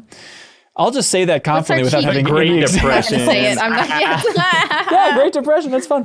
Anyways, but it's interesting now, like in the MCU, I feel like they're using kind of the emotions of the pandemic when referencing the blip. When talking about like, oh, those 5 years we lost and all that stuff. I feel like they're thematically trying to tie that together for what we've experienced, even if technically the pandemic hasn't happened in the MCU. All right, I'm gonna. Well, aren't they in the future? Because They are, because okay, yeah. So didn't like between the Infinity War and Endgame, there were like 5 years, right? So Yeah. did the years like 2020 to 2022? Was that in those years? Ooh, I so want like- me blipped out of 2020. So they just got to skip it. That's interesting. Yeah, maybe not like the fair. virus wouldn't spread if like half of the if the population was just cut in half. This is what I want a what if episode about. Come on, Marvel. Jason Wojnar writes in, do you ever play a game while talking on the phone with someone? Would you consider it disrespectful if you found out that someone you were talking to was also grinding dailies or The levels? in entire RPG? point of Discord is to sit on the phone with your friends while you play games. Oh yeah. The phone isn't for friends anymore. The phone call is for loved ones, I think. Significant others, grandmas, Or Yeah. nobody. or Yeah. nobody. It's like, yeah, it's grandmas in an emergency or nobody. I think those are the options for phones these days. Yeah. Right. Yeah. So like playing a game while calling 911 or something. Right. For gang-related injuries, yeah. Right. Toby King writes in and says, hey folks, why is it that some genres are implicitly never capable of containing 10 out of 10 games? I love this question. Take beat 'em ups, for example. I can't think of a single bad thing anyone has ever said about Shredder's Revenge. I would even go so far as to say that probably it had an overall more positive launch than any other game this year, even Elden Ring. Yet if you look at review scores, it's mostly, I don't know, 8s. Yeah, I think You know what though is the negative thing people say about that is that it's a beat 'em up. yeah, you're right. Yeah, it's you're like right. I played that game and was like, nah, still don't like this genre. Yeah, well, I mean, this is just like what we were talking about with reviews, right? Mm-hmm. Where it's like, if you like beat 'em ups, then that probably is a 10 out of 10. Like, that's just it. But, Right, like, right. You have so many people who you probably have a lot of people for whom beat 'em ups is not their favorite genre. And those people are probably not going to give it a 10 out of 10 because it's a beat 'em up. I don't think there's any genre that is, like, by definition, incapable of being perfect. Yeah, Can we- there's can just we name genres any reviewers others? play. yeah. So they list a couple other like visual novels, management sims, Muso games. I feel like visual novels could get- easily could Yeah. be. Oh. I guess what I think about is you know the kind of two ways of making a 10, which is like the absence of anything bad versus like the presence of something sublime. And I do think that I think it's hard for a beat 'em up to have like a moment that would make it be like, this is one of the greatest things I've ever played, in a way that of games that get more frequent 10 out of 10s like do. You know, that RPGs can have those like big moments, and I kind of just don't know what it would be about a beat 'em up that I would be like, I'm gonna think about this forever, which is kind of what it takes. You should play Sunset Riders though, because it'll really open your eyes. No, I think you're right. Like it's the old possibility space range, right? Like in a beat 'em up, how much range is there in the possibility space as you're playing? And I think to have a 10 out of 10, you need to have those moments where it can really transcend. And it's like, oh man, the way that foot soldier flew into the camera, that's a 10 out of 10 moment. I wonder if there's also, and I'm not shaming any reviewers, but I wonder if there's something too of like people that love beat 'em ups probably reviewed Shredder's Revenge for outlets. And maybe there's just a little bit of like shame or guilt about like, well, this is about as good as one of my favorite genres can get, but I mean, I can't give it a 10. I mean, it's a freaking beat 'em up, you know? Maybe they weren't listening to their hearts. Yeah, I hope people who love beat 'em ups love that they love beat 'em ups. I love that I love visual novels. Okay, I love there we that go. about me. Yeah. That's good. You know, I think of like maybe Forza Horizon 5 getting a 10 from IGN is kind of an example of this, of like, it's rare for a racing game to get a 10. But I felt like that was IGN, planting a flag and doing it well. I mean, it's no Bravely Default 2, but that's fine. Joshua writes in and says, why can't games get licensed deals for music just like movies? It's not like 10 years after a movie is made, its licensed songs are ripped out of it. Sarah, help us out. You probably did some of this in your previous job, right? Well, the way I see it and the way I've been, the way the music industry works is essentially the music industry hasn't modernized in several years, several decades, it feels like. Yeah. And it just feels like video games, they haven't caught up to video games. They've barely caught up to online streaming. Movies have been around much longer, and they probably understand movies. But video games simply have not been around long enough, and the music industry is not one to move quickly. Yeah, and it's not just the music, too. It's also that weird stuff about, if there's any live action footage, like, they had to pull Metal Gear Solid 1 and 2 from the online store because of some, live clip in there and stuff. So it's just the infancy of the entire medium, and these corporations are stupid and don't understand that it's going to be relevant. And I'm sure, like, video games probably don't have the budget to license popular songs, and if they do, right, then you just get slapped with the DMCA on Twitch, so you can't even play it. You have to mute it, or it gets removed. So it's like, we're not there yet, and I don't think we're gonna be there for at least 50 years. Yeah. I want to know, maybe more than anything else in my life, I want to see the contracts for Smash Brothers. I want to know, like, what is that wording that was signed from Disney to make Sora workable in this game? Like, it has to be infinite, right? Don't you think that Nintendo would be smart enough? The contract for Sora? Yeah, the contract for Sora. From what I heard, Disney really wanted Sora to be in, like, a Smash game, though. That's a big deal. But still, they would be like, you can have Sora, you can, like, Mickey Mouse can be a logo, but it can't be more than that. You do not own it. Yeah. But, like, it has to be in the contract. Like, if we re-release Smash Ultimate 30 years from now, are they still going to be fair game? Like, is every character in there, you think, going to be locked in? There's probably legal wording that just says, like, for this game and this game only. Yeah. Fun stuff. Do you miss working with the lawyers, Sarah? It was incredibly eye-opening, the things that legal gets concerned and worried about. Yeah. It's a lot of, like, simple wording. It's a lot of, like, we made a claim of something. Can we back that claim up? Like, you can never say, like, this game is the best game. This game, you'll have the most fun, blah, blah, blah. Like, you can't make any claim that you can't back up with, like science. Like, we found out that this is the best game ever. Like, we have some research. In trailers, you can't suggest, you can't. Yeah, in trailers, you really have to watch what you say. You can't make claims of certain things. You can't show... you can't show anything that you couldn't actually do in the game, obviously. Yeah, you can't claim that it's the first open world. So if the Pokemon says, like, most exciting Pokemon ever, it better actually be. I don't think so. I can sue them. Yeah, you can sue. It'll probably get thrown out, but you can sue. Okay, they said in the new Saints Row trailer that it's the ballsiest Saints Row game ever. Do you think that's legally... I mean, you would have to do some research. If they had the most balls, okay, I think they could back that claim up. Okay. Shazir writes in and says, hey, what an awesome panel of video folks on the podcast. That's who we are, video folks. Shazir asks, what are the first viral videos you can recall watching as they went viral? Back when video hosting had just started up and there were simple goofs that people today probably wouldn't even notice. For example, the oldest one I can recall is that Soulja Boy Winnie the Pooh video from 2007. What are yours? Do you have any viral when videos? Did Charlie the Unicorn come out? Yeah, that was an early one. Yeah. Yeah. Y'all remember All Your Bass? Yes. Yep. Yeah. Y'all remember All Your Bass? And now it's on the Nintendo Switch, ready to go. If anybody wants to play that original game. I love thinking about just, like, the top viewed YouTube videos in, like, 2005 or 6 or whatever, because I would look at that top list and, like, the number one for such a long time was Evolution of Dance, which was just a guy on a stage being like, here's how they danced in the 50s through the 2000s. And, like, that was it. And it had 80 million views, and that was the most any video had been viewed on YouTube. Why do I know that man's name? Surely I could know something more important than Judson Lapely.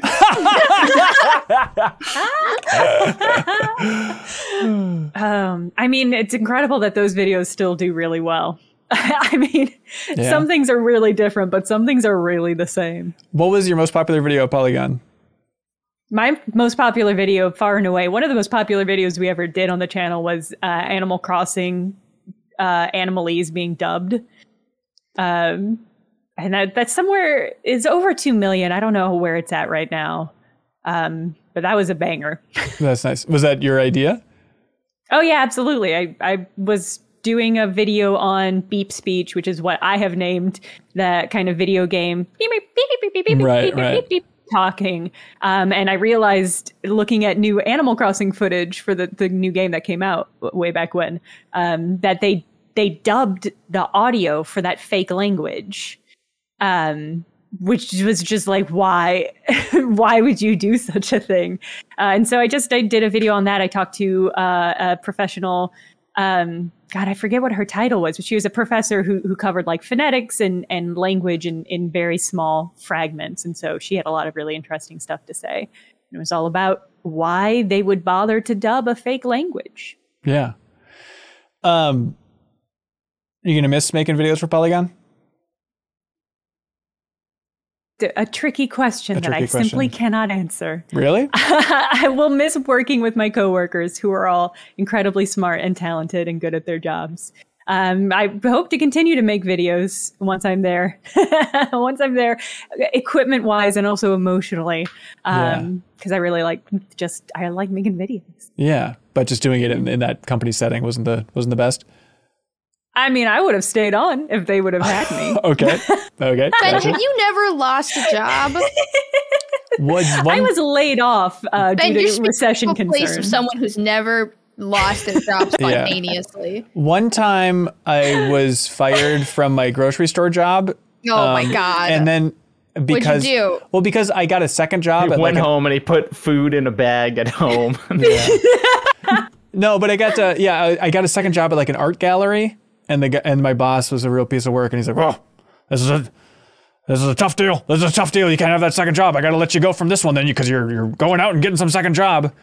And I said, "No, it's not a big deal." And he's like, "Oh, it's a tough deal. It's a tough deal. I got to let you go." And I said, "No, you don't. It's fine." And then so I just said no, and then I still worked there, and it was fine. God, Jesus. Ben, yes, you're right. If we all just in the meeting with HR when they're handing us our severance papers, if we had just said no. Just say no, it's not a big deal. They would say, "Oh, you're right. Return to your desk. Thank you." Right. That's it. Yep. Joran writes in and says, "Greetings, MinMax crew and friend Jenna. After seeing the lovely comments under the Saints Row developer interview video that you just posted, I wanted to ask, do you feel like reaching a broader audience with your content is worth it, even when it brings in the toxic crowd?" Now, this is a great question. Thank you for asking, Jordan. I feel like we've addressed some of this before, but man, I was kind of excited to do this interview about Saints Row. It's like, it's been a while since I've kind of done like an interview that's kind of in that preview cycle. Like, I'm curious how the MinMax community will react to that, what that will do just traffic-wise. Is it going to be different than our more kind of, I don't know, out of the PR cycle interviews that we normally do on our channel? And it turns out it just attracts truly the worst people on the internet who have a whole lot of opinions about how the new Saints Row is abysmal. And I know I should be used to this. I know I should be surprised by the internet, but just the level of just rage and hate and misogyny in these comments. It's like, what are you doing? Like, I understand the Saints Row fans, I guess I thought they were just goofy, but it's like, where is this like extremely angry, toxic subset of the Saints Row community who are just livid and are hoping for the deaths of these developers because they took the store that's called Rim Jobs out of the game? Like, it is truly unfathomable to me. So I guess the answer is I don't think it is worth reaching a broader audience if it's just toxic. Yeah, I don't think so. I think it's better to have a core group of really chill ass cool people. But also, do you have a choice? I don't know if you get a choice.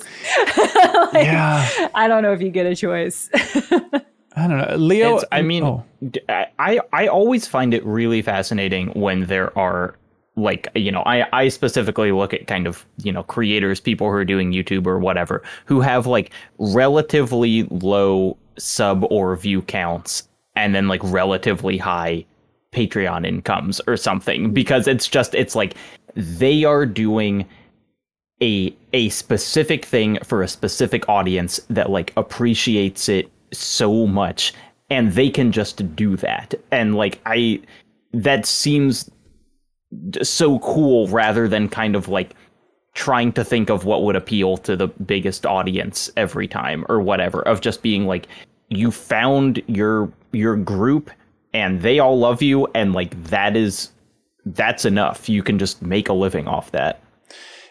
I mean, I don't know. Do a lot of horrific people infiltrate your comments, Leo and Jacob? Is that even for something that's not like a preview for a game? Does it still attract just a weird crowd at times?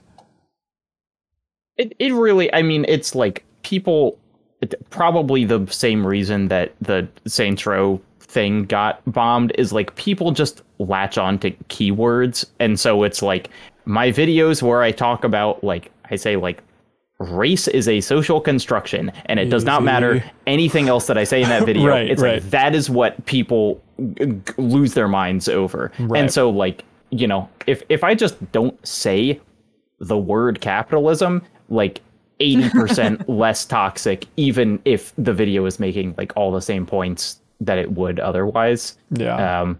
So yeah, usually they're nice. They're people who find their thing and they lock onto it. And then they change minds on the internet. Yeah, that's it. Definitely. Yeah. Tokyo Game Life writes in and says, "Hey, Min-Max, you have to change your name." Oh, I don't know if y'all heard about this, but you have to change your name to the same one as a character in the upcoming Square Enix game, The Diofield Chronicle. So what is your new name? Here are your choices. Okay, we each get to choose one of these. Let's see. We'll let our guests choose first. So Jenna, which would you like as your new name?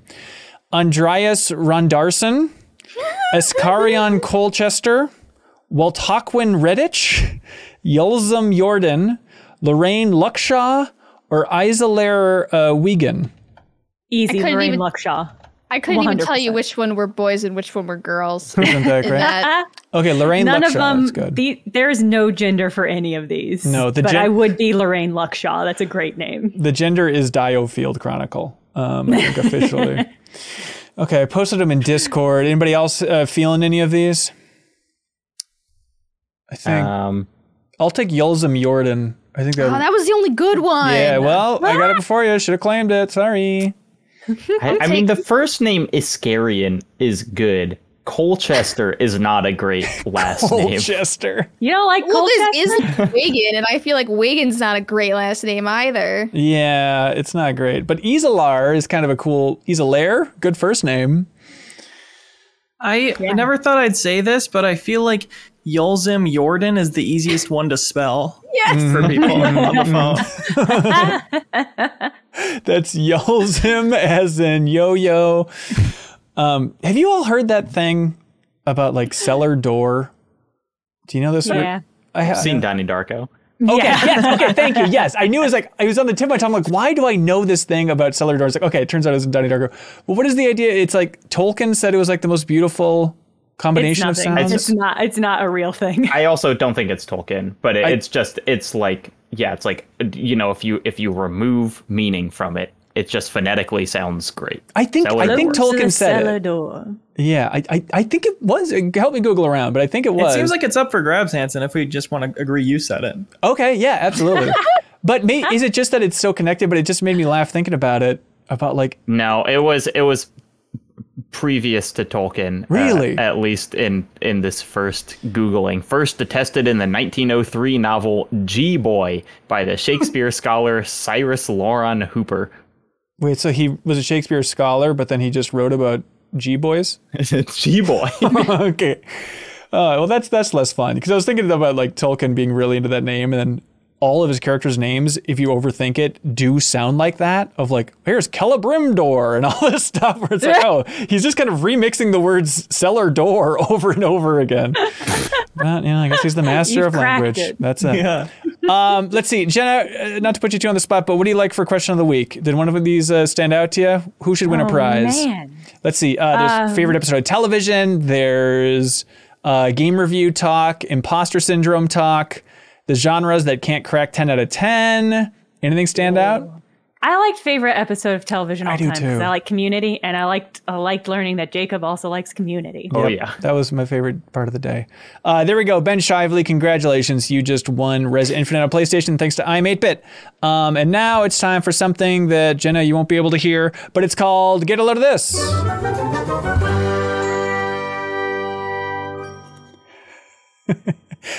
I don't understand what you're confused about, Jenna. It's a jingle that we all know and love. I've never actually heard the jingle. How dare you? That's actually my get a load of this. Get a load of this. I've never heard the get a load of this jingle. What would it take for Put it you on to your listen? list, top of the list. Yeah, right listen to above the RRR. Midnight Show. Is there anything that we could do to get you to listen to an episode of the Midnight Show if you're not on it, Sarah? And that'd be a new little. show plus. Very little. What if it was like it's with your parents and you're not on it? Would you listen? No, even then. I'd want to listen to it less. All right. Hey, this is the part where we all share little factoids that we like. Hey, get a load of this, everybody. Seamus Blackley had this Twitter thread recently. Old Xbox talent and worked on Jurassic Park Trespasser. But he told this whole story about how he was working with Spielberg loosely, but then also Kathleen Kennedy. And this was in the 2000s. They were making a successor to Jurassic Park Trespasser, and he had the whole pitch, and he had a whole trailer that he shared on Twitter here. And the whole pitch was, what if the dinosaurs get off the island and overrun the world, and it's going to be called Jurassic World? And then at a certain point, they said, actually, we're not going to make that game anymore. We're going to make a movie.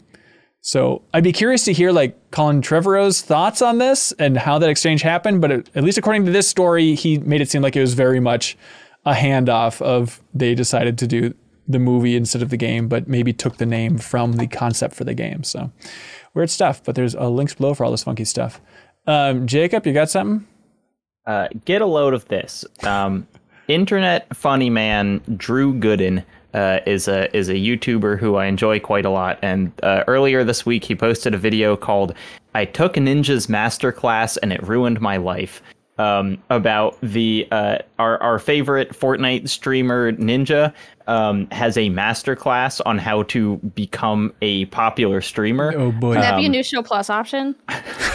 Well, here's masterclass costs like $180 a year or something. Okay, and we you can do it. Only buy it yearly, so a Patreon goal. But it's a very good attempt to follow Ninja's tips on streaming.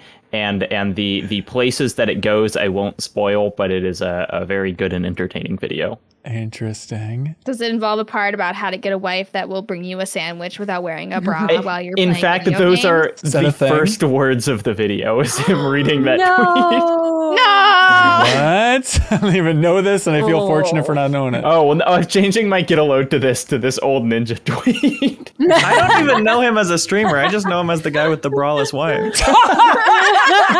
I only know him as that guy who won't stream with women. Right, Yeah. right. That's right. Hey, good times. When the bra goes back on, it's not fun anymore. It's all fun and games until. Sarah, you got something? Sure. My get a load of this is that The Sims recently released their new High School Life expansion pack, but with that release, there was also an accidental update to the base game, which introduced rapid aging. Yes, and your Sims would just become old very quickly, but also an accidental incest, where your Sims would start to fall in love and want to date their family members. And when I was looking into it, I realized this isn't even the first time they've accidentally let incest into the Sims 4. Whoopsies. There was apparently in 2017 too. There was a bug that also had incest as an option. But I'm waiting for them to fix that because I'm really afraid to open my Sims game and see my family's I would really like to date my brother. God, there's a saga to unfold there of I know this isn't made by Maxis, but kind of the Maxis family tree's history of just sex in Don't games. describe it like that. I guess that's a confusing way. Yeah, phrasing for the lineage. I don't know how to phrase it, but no, just going back to Sims Online when they tried launching that, and it's it just turned into a place for cyber sex within a day. Or going back to that's what every online space is. but with Maxis, it's bizarre. Going back to Simcopter, there was there was the nudes. There was right? the nudes scene where it was just a bunch of naked guys running out, and then also it was Sim Tower. I think it's like if you got to the 69th floor, it was just like an orgy. Like it's just like a weird sexual history for that company. The guy who put the guy who put that Simcopter thing in there did that as a protest. He was a gay man. Really? Working for Max. You can find information on it online. He put that in as a protest, and he did get fired for it. God damn. The day the himbos arrived in Simcopter. You think in the Sims 4 they could confine the rapid aging to one beach in the game? And you could, or maybe you a just have your portrait. Sims go to the beach that makes you old. The opposite of the fountain of youth, of the beach of old. That's good storytelling. Jenna, did you bring something to the class? Oh yeah. Hey, get a load of this. They're making a live action sequel to Whispers of the Heart. What is that? Y'all don't know Whispers of the Heart? It's a Studio Ghibli movie. It's one of their like slice of life, not super. It's the basically the prequel to The Cat Returns, if you're familiar with The Cat Returns. I love The Cat Returns. Okay. So this is a slice of life non-fantasy movie that comes before The Cat Returns. Oh. It's great. It's one of my favorite Ghibli movies. It's if you want like just again like a nice here's a movie about kids trying to figure out what they want to do, like what their passion is. Yeah. It's just like a really good movie to watch to restore that feeling of like, yeah, I feel passionate about something and I'm going to devote my life to it. But they're making a live action sequel to this Studio Ghibli movie. It's weird that it's like a sequel, like not just the movie. Will the cat inevitably be like a big part of it? Like, will you not be able to not include the cat in the sequel? Will he be wearing a fancy little tuxedo? Of course he will. I hope he'll still be voiced by Carrie Elway, but probably not, huh?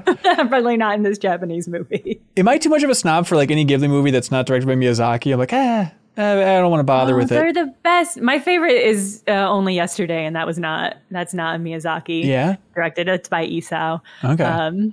And there's just they're very different. They're very much slice of life, and they're less magical, but they're magical in their emotions. Oh, you truly are from can't get you to watch Grave of the Fireflies, Ben? Yeah, well, that one's supposed to be a real bummer, right? No. Yeah, that's not a fun slice of life. You cannot lie to him about how much of a bummer Grave of the Fireflies is. I can handle bummer, Sarah, if you're crime. like, if you sincerely want me to watch it. Can we do like a movie trade-off? No, that would be like emotional damage. Okay. Yeah. That's you think you can handle Grave of the Fireflies. I thought it was somebody. You cannot. Leo, do you got something? Get a load of this. Okay. It's a video. It's called Editing Everything Everywhere All at Once. It's pretty much just an ad for the Adobe suite, but it is really thrilling to have actual footage of the timeline, the Adobe Premiere timeline of Everything Everywhere All at Once. That's cool. Oh, wow. It's an interesting peek into a feature film that I have not gotten a lot. Yeah. And that's what I headed in. Close to home. That's the budget for that film is shockingly low, and like the team that made it is really small. Like, didn't they all like teach themselves special effects for like all of the special effects scenes and stuff? Like, yeah, the post visual effects was a team of 5 people working from home. God, this is ridiculous. There's a good interview with the Daniels, the directors, on the Mindscape podcast. But it's with a physicist, and it's just diving into if you're really into the physics angle of that, it's cool to hear an actual physicist talk about multiverse and all that fun stuff. Also, we have L Train in the Discord. There's a get a load of this channel in there. If you support us at any tier on Patreon, it helps supports us, and you get access to wonderful Discord and L Train shared in this constantly updating get a load of this channel. An article from Bleeping Computer that apparently Winamp is releasing new versions after 4 years in development. So Winamp will be returning, everybody. Run, don't walk. So get a lot of that. That's it for this episode of the podcast. Jenna, thanks for joining us. Me. Yeah. If people want to get more of you, where should they go? What should they do? I stream at _Jenna. So you can find me on Twitch. I'm streaming games and stuff. I'm on Twitter at @thejenna, no underscore on that one. And I also have a podcast. It's a real play Pathfinder podcast called Burnt Cookbook Party. You can find us everywhere. We're BCB Party, pretty much everywhere. Twitter, Patreon, wherever you want to find us. But it's super funny and super smart and also super, super dumb. And you should definitely check it out. It's really good. That sounds great. Are you interested in I don't know, doing more video production for an outlet? Do you want to get hired on another site? Do you have ambitions, or you want to take a break for a while, or how are you feeling? I mean, both. I definitely want to take a break for a while. It's been some years, you know? Yeah. Y'all know how it's been in some years. It has been some years. So I am going to take a little bit of some downtime if I can all manage that emotionally. Yeah. But then, yeah, I love making videos genuinely. So I hope to get back in there in some manner, freelance or full-time or independent. We'll see. Yeah. Who knows? Awesome. Well, thanks so much for joining us. Appreciate it. Let's see. Things we have coming up here at MinMax. We have, Party Chat happened on Monday. It's our Patreon exclusive podcast. Let's see. Jacob Geller was on this week's episode. Jill Grote, formerly of Game Informer, joined us as well. We talked about, it was a lot of just kind of weighing through different options for MinMax's path. So thanks everybody for providing feedback on everything we unpacked in that episode. And also, of course, Jacob Geller and I review the episode of Blank Check that had Lin-Manuel Miranda on it, talking about all that jazz. So if you're into that exact Venn diagram, that episode is for you. So thanks everybody who unlocks that podcast. When is the new show plus where we just talk about Blank Check? We just need to get it all out. Let's just put it in the poll next week. Might as well, dude. JJ the researcher is our biggest fan, so shout out to JJ if he's listening. Also, we launched Better Together, which is our monthly multiplayer series. The first Tuesday of every month, we are going to be playing games with each other, playing games with the community. But we stream that, and the archive is up on YouTube right now, and it is with Sarah and myself and Charles McGregor and Janet and Jeffem, and we're all playing Fortnite in a private match with the community. It was a fun time, so thanks everybody for joining us for that. Because we launched all these new shows on Twitch, so each Tuesday is going to be one of these new shows. Buckle up, because this coming Tuesday is going to be the first episode of Ana Diaz's new show, kind of the spiritual successor to Refreshed, which is called Ana's Internet Cafe. Last I heard, I don't think she was locked in on the concept yet, but look forward to it. It'll be 7:30 p.m. Central on Twitch for the big series debut of Ana's new show. That's it. Jacob, you got anything to plug? My YouTube channel is Jacob Geller. Go there, watch the videos. That sounds good. That sounds great. You did one on Community that's on Nebula exclusive. That's true. If you want to hear more talk about Community and would like to subscribe to a more creator helpful video platform, go check out Nebula. I have a video on Community there. Awesome. Great video. Thanks to everybody who supports us on Patreon. Thanks to everybody who supports us at that $50 tier, the Game Champion tier. We have a whole new fun batch of folks. Jenna, how this works is they support us just for 1 month, however much they want at the $50 tier. They can choose any game under the sun, and we officially declare them the champion of that game. And then they're in the running to win the game championship and create bonus content about that game. So you can choose any game you want, and Spiral in Your Eyes here, they chose The Magic School Bus Explores the Human Body as the game they're officially the champion of, and I would like to play that game.